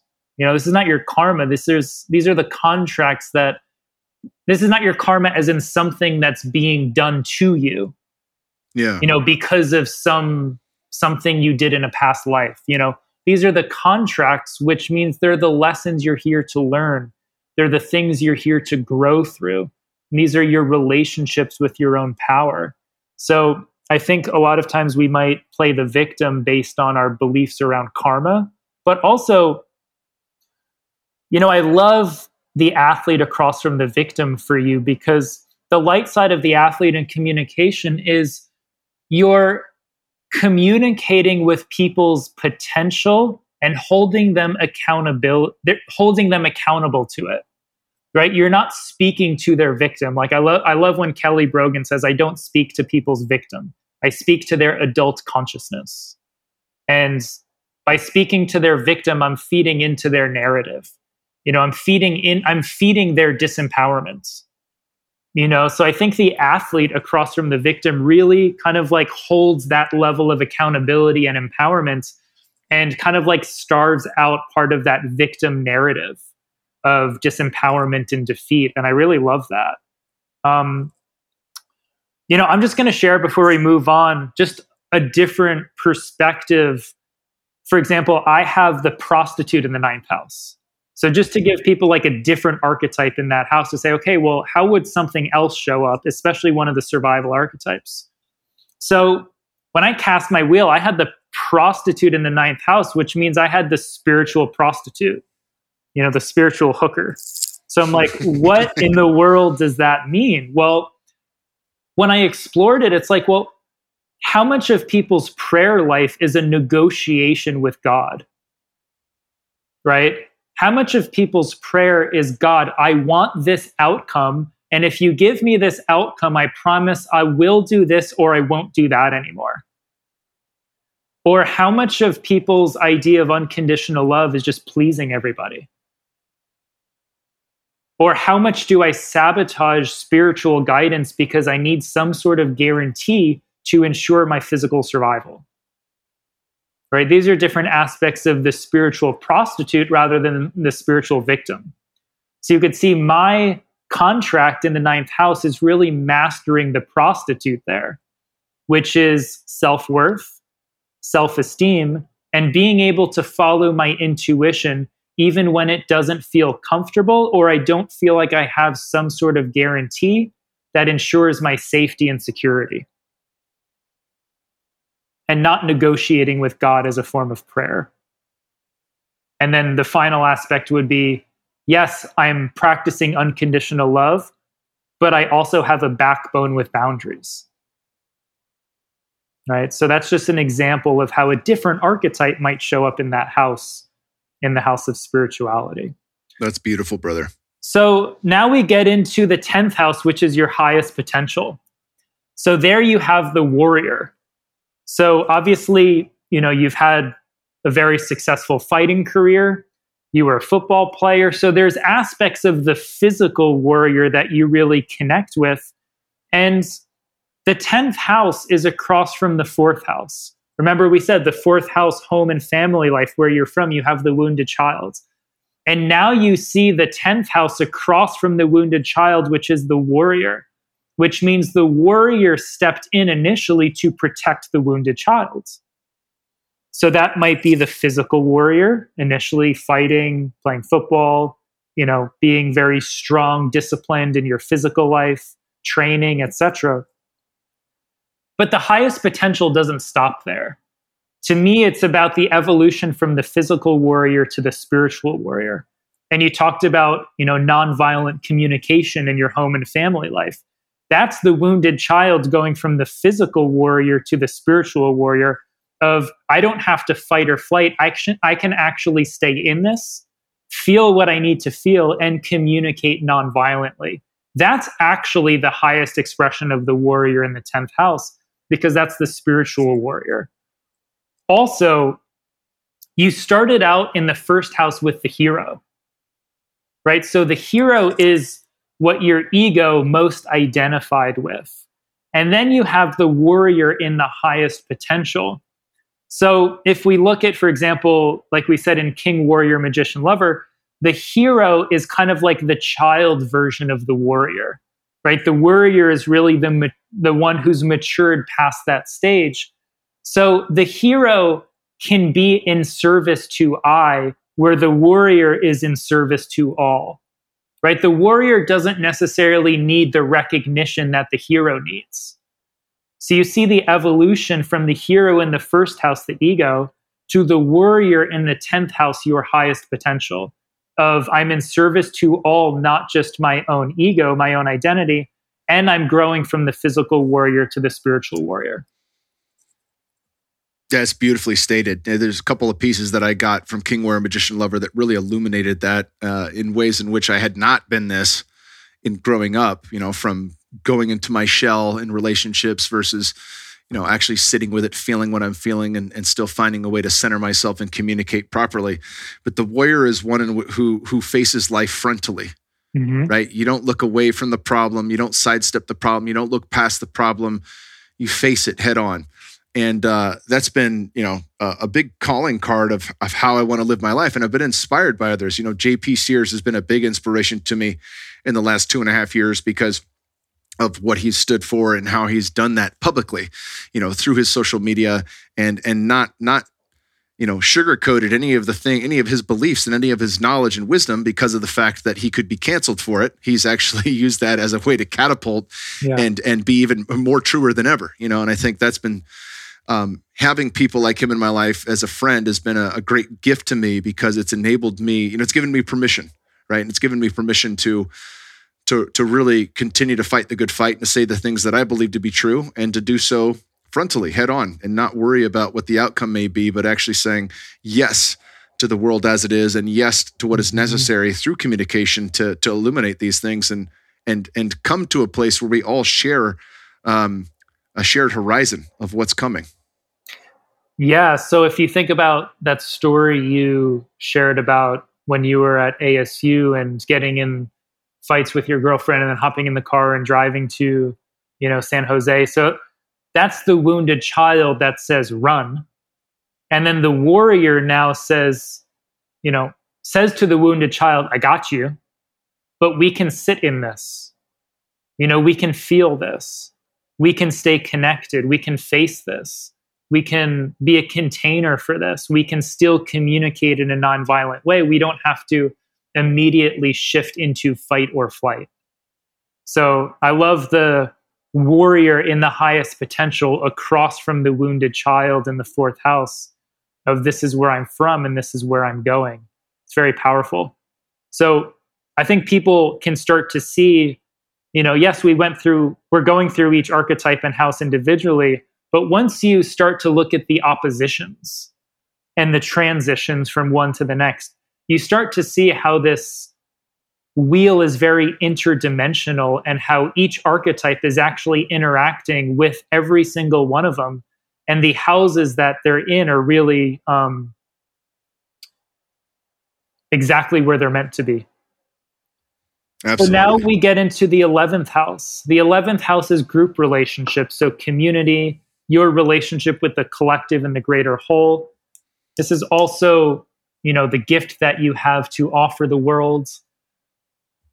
The 11th house is where you have the prostitute.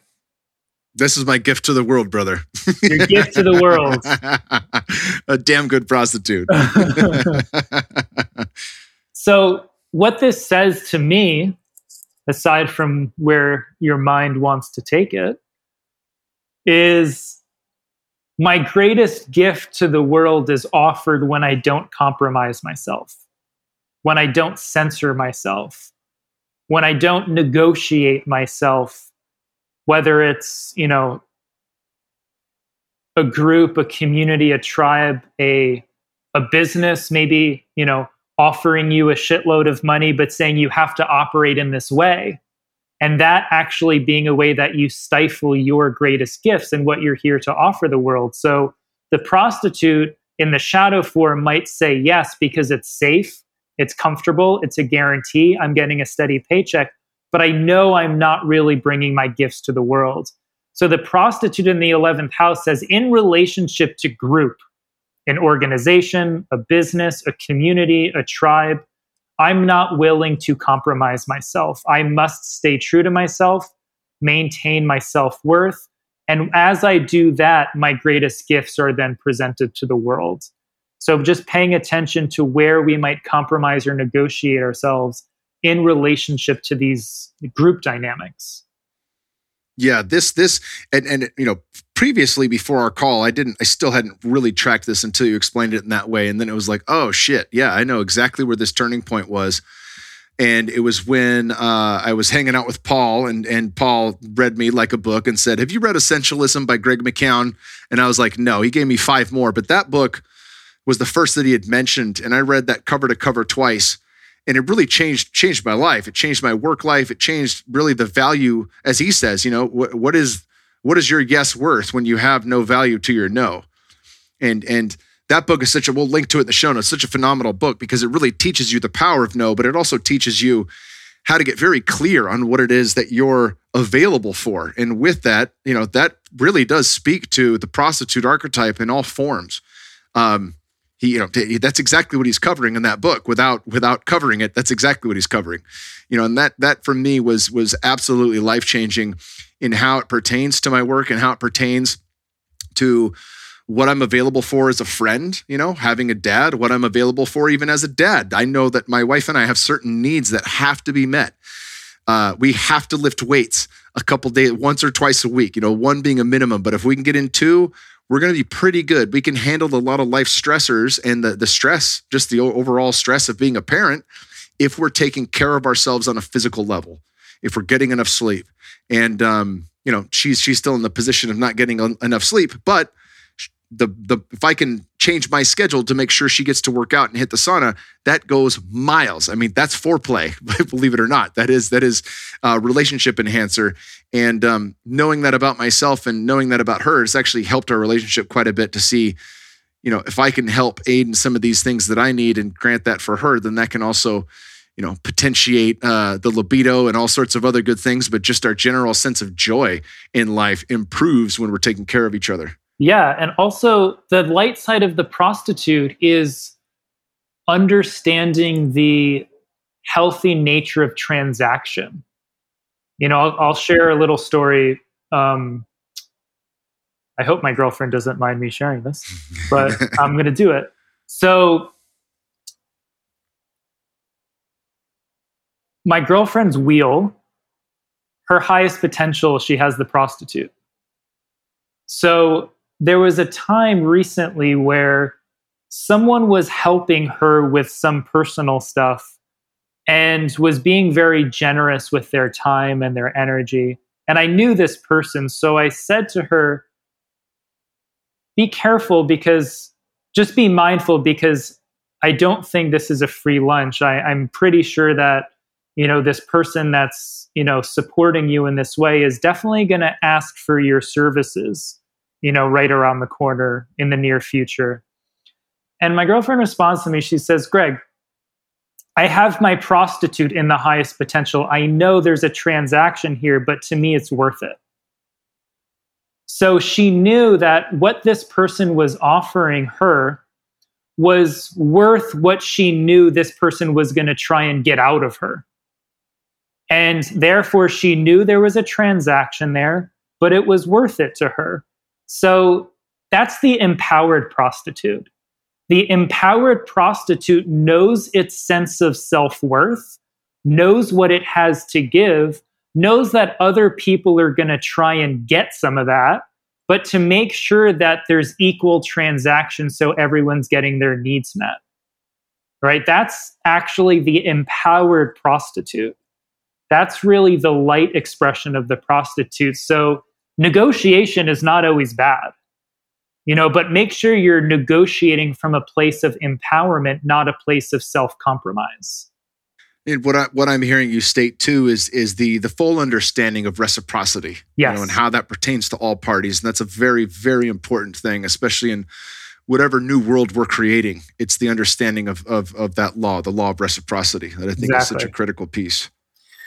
So now we round out the wheel in the 12th house. We save the best for last. 12th house is your unconscious. You got the saboteur. So the saboteur is a very interesting archetype. The saboteur obviously is one of the 4 survivals, so we all have the saboteur. We all have patterns of self-sabotage. It might just show up in different ways. But when I look at the saboteur, I look at self-sabotage from a few different perspectives, some of which are from Caroline Myss, but others just my own exploration. And I've kind of narrowed it down to 3 key areas with the saboteur. Number 1, the saboteur is rooted in your greatest fear. So asking the question, whenever you're self-sabotaging, what is my greatest fear in this situation?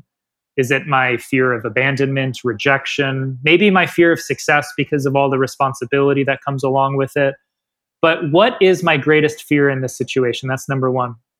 Number 2, what is the secondary gain I get from sabotaging? Which means what part of me is benefiting by sabotaging in this situation? For example, a lot of people have secondary gain in not healing. A lot of people have secondary gain in their pain or disease, whether it's they get more empathy and compassion from people when they're sick, or they get medical leave from the job they don't enjoy when they're hurt, right? So what is the secondary gain? What part of you is benefiting from not healing or not succeeding? Number 3 is, what is the truth that you're unwilling to face? A lot of times we self-sabotage as a way of turning away from a truth that we don't want to look at. Maybe it's that our marriage isn't working anymore, or we need a change of career, or our environmental needs are not suitable and we need to move to another city or another country or whatnot. Or maybe we need to find a new social circle because, our needs are not getting met with the people we're hanging around with. And we actually continue to self-sabotage to stay connected to the people that, are known and familiar, but are not really supporting our highest potential. So the saboteur protects us from the truth that is very inconvenient to look at, right? So the saboteur is all our relationship with truth. Now, if we look at the saboteur in your 12th house, it's in your unconscious. So there's patterns that we might not be consciously aware of. But if we look at your wheel as a whole, for example, the saboteur is across from the student, right? What did we say the shadow side of the student is? The shadow side of the student was learning but not applying. Learning but not applying is a form of self-sabotage, right? We accumulate knowledge, but we don't put it into practice. A lot of people have read 1 million diet books, but they've never actually changed their diet, right? So learning and applying is the power move for the saboteur here, because the saboteur likes to learn and accumulate, but not apply and integrate. Also, you have the hero in the 1st house. Remember, that leads from the front. The saboteur in the 12th house, that leads from behind. So you mentioned this pattern of, doing a plant medicine ceremony and ayahuasca telling you need to meditate every day, or you need to do yoga every day, 20 minutes a day, whatever it is. The hero innately has this sense of grandiosity. It likes the heroic dose, but it might not be that attracted to the day-to-day monotonous practices and rituals. Like the 20-minute meditation every day that no one actually sees what you're doing. It's not something that we're going to brag about, not something that's going to be on the, front page of Sports Illustrated. We might self-sabotage because our hero is very addicted to the grandiosity, and it's not really interested in the day-to-day monotonous stuff. So ayahuasca might tell us, you need to meditate 20 minutes a day. And the hero and the saboteur inside of you are like, yeah, fuck that, So you see this interesting dynamic between the saboteur and the hero, and the saboteur and the student. But as a general rule of thumb, the saboteur, we want to look at what's the fear, what's the secondary gain, and what's the truth I'm avoiding. Those are the 3 big factors that usually lead to patterns of self-sabotage. And just on your wheel, it's in more intimate relationship with the student and the hero. Absolutely.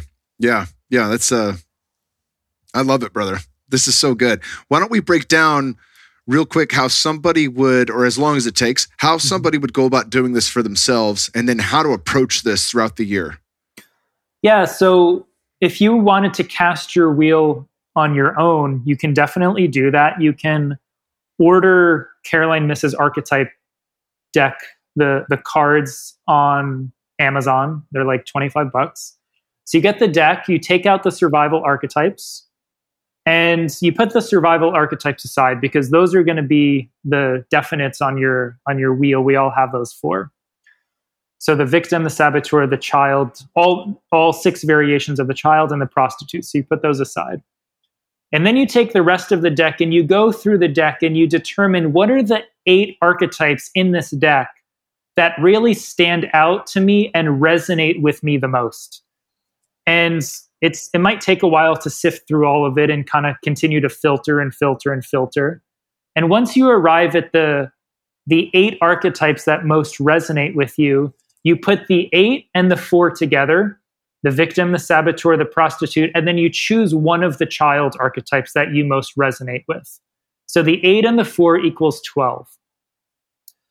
Then you print out the archetype wheel, which you can actually just Google it and print out just, an image of it.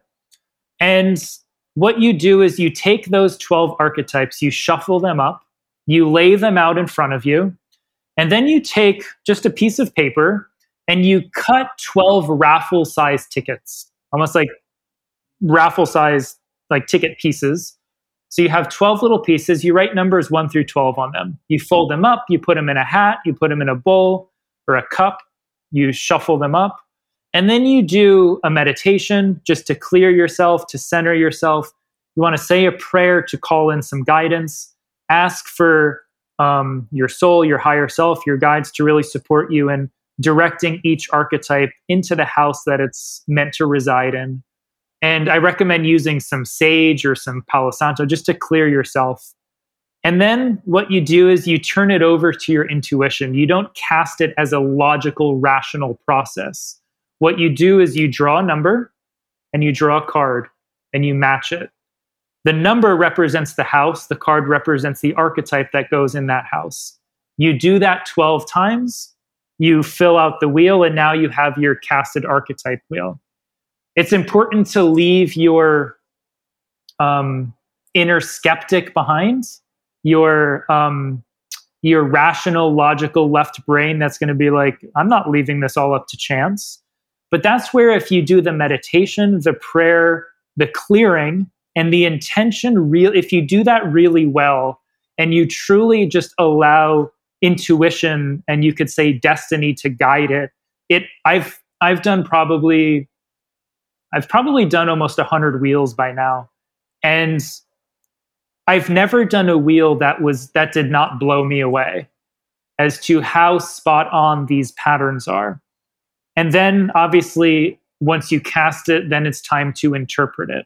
That's where, finding someone like myself or someone who's really educated in the archetypes in the wheel can really guide you in the interpretation. Caroline Misses' book, Sacred Contracts, is a great resource. But I do think it's best to find someone that can really go through it with you and kind of like show you maybe the parts of yourself and the archetypes that maybe you're not able to yet see or perceive. But also the beauty of this time of year is the 12 houses also relate to the 12 months. So the first house is January, the second house, February, and so on.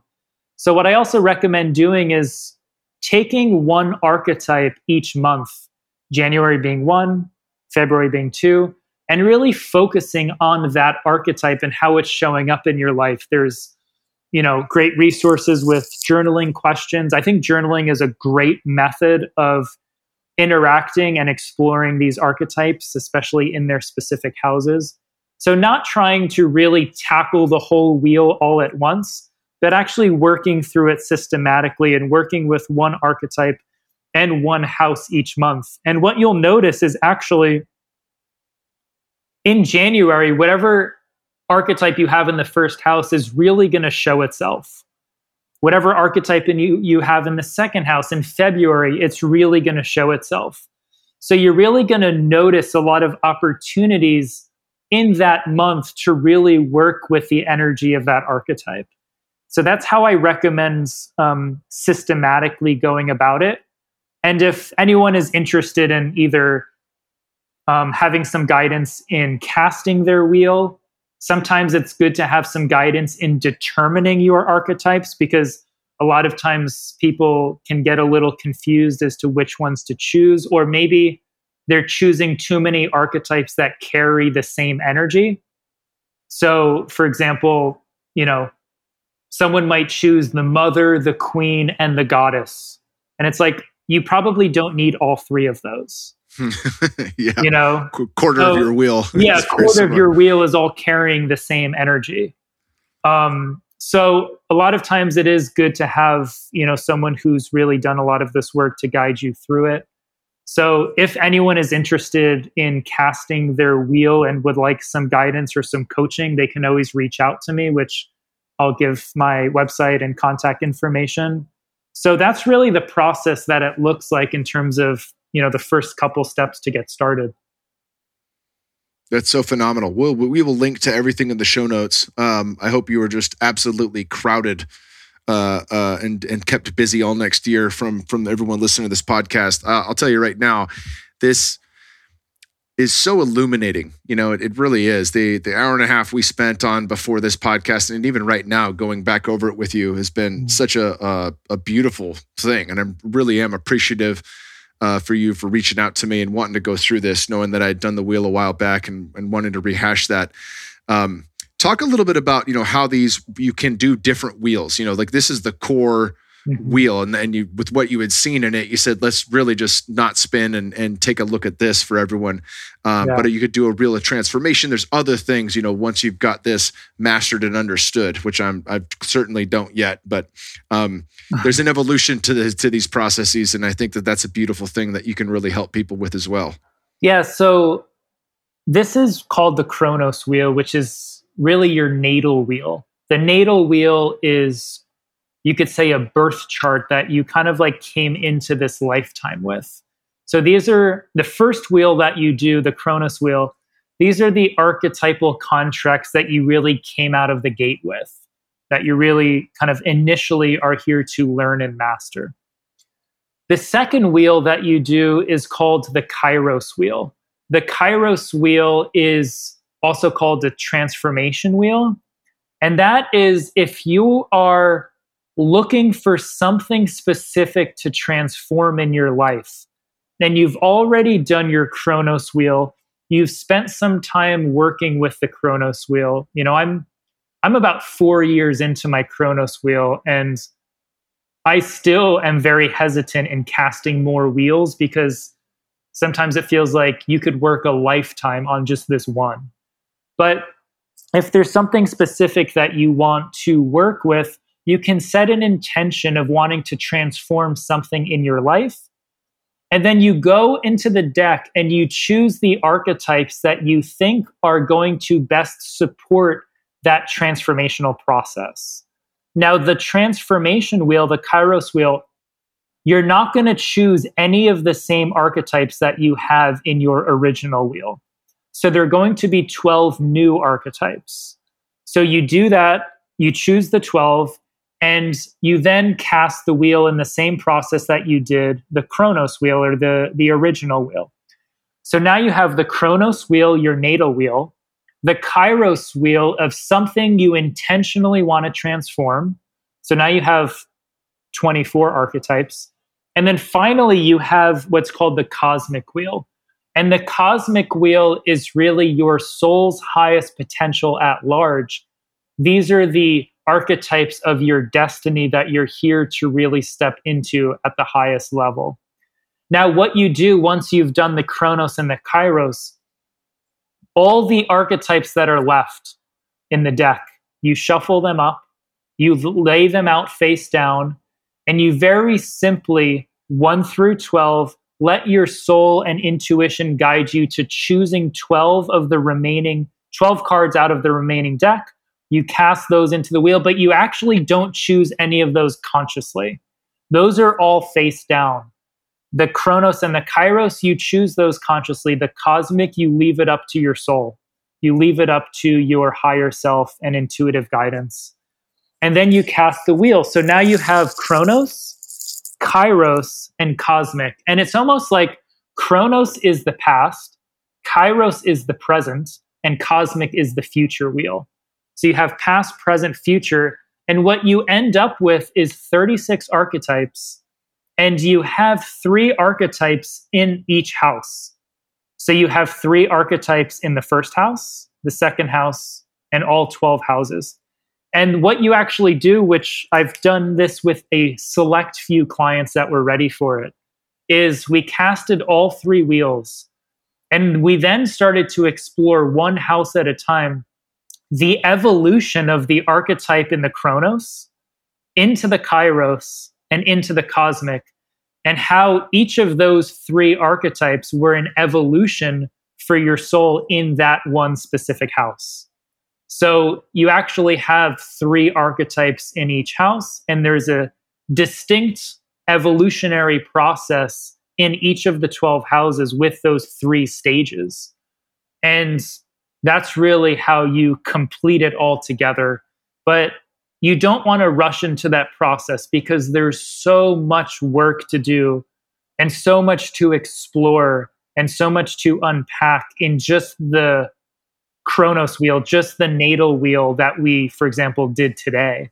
Yeah, I've spent a year and a half chewing on this, and I'm still gleaning quite a bit, obviously quite a bit more with your help. But it does take a while to unpack, because the longer you sit with it, the more that it unfolds in your life. You can allow, the 3D to illuminate the things you don't fully get. And self-inquiry is a great way to understand self-reflection, right? It's in a very important way that we come to know ourselves and continue to unpack what it is that's in our operating system. Yep. So it can be very helpful to give you more insight. For example, I have my healer in the first house, and then I did my cosmic wheel, and I have the teacher in the first house. So I know a lot of my evolution in my work, for example, is going from not just doing one-on-one healing work, but also actually starting to teach. So this year, after casting that wheel at the beginning of the year, I started having a lot more teaching opportunities, workshops, webinars, podcasts, online courses. So a lot of times when you do the wheels, it actually shares a little kind of like sneak peek into what is to come.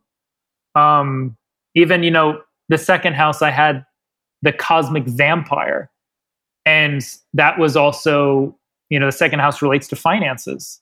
So I was like, so I have to take a look at where in my life I'm allowing money to be sucked out of me, whether it's spending money on unnecessary shit, buying things that I don't need, or maybe not charging enough for my work. So I really had to take a look at like boundaries and the financial health and where I was, getting sucked dry, so to speak, to use vampire language. So it's very helpful to do a lot of this work because it gives you a little insight into the things that maybe you were feeling, but you couldn't really put it into like conscious language or interpretation. And now you just kind of like see it as a blueprint right in front of you. I love it, brother. Well, where can people find you? So healing4d.com is kind of like my home base. So healing, that's the number 4d.com. And if they go to my website, if they go to like the program section, which is healing4d.com/programs, they can actually like purchase time directly with me to cast the wheel. If they want to just reach out to me directly, they can go to the contact page on my website. So healing4d.com is really the best place to find me. On social media, it's 4D _ healing on Instagram. Instagram's really kind of like the main social media platform. I just started a YouTube channel, which is just my name, Greg Schmaus. So those are the 3 best places to find me. So healing4d.com website, 4D Healing is Instagram, and then my YouTube channel is just my name. And then one other thing that I have kind of coming around the corner is after the new year, my girlfriend and I are actually collaborating. She's a holistic and integrative physician. She's a real medicine woman. We're starting an online community platform called Synergy Medicine. So maybe we'll link that in the show notes. It'll be synergymedicine.us, which is going to be our like membership-based platform where we're going to have tons of like weekly content, group coaching calls, monthly workshops and healing sessions and all kinds of cool stuff. So we can link that in the show notes as well. But healing4d.com is really my home base for everything for people to get access to me. Beautiful. Well, round 3 has certainly been the best, the most informative. We're hitting the 2-hour mark. I appreciate you. And thank you so much, Greg, for coming back on the show and sharing all this wisdom with us. We'll do it again, brother. Thank you.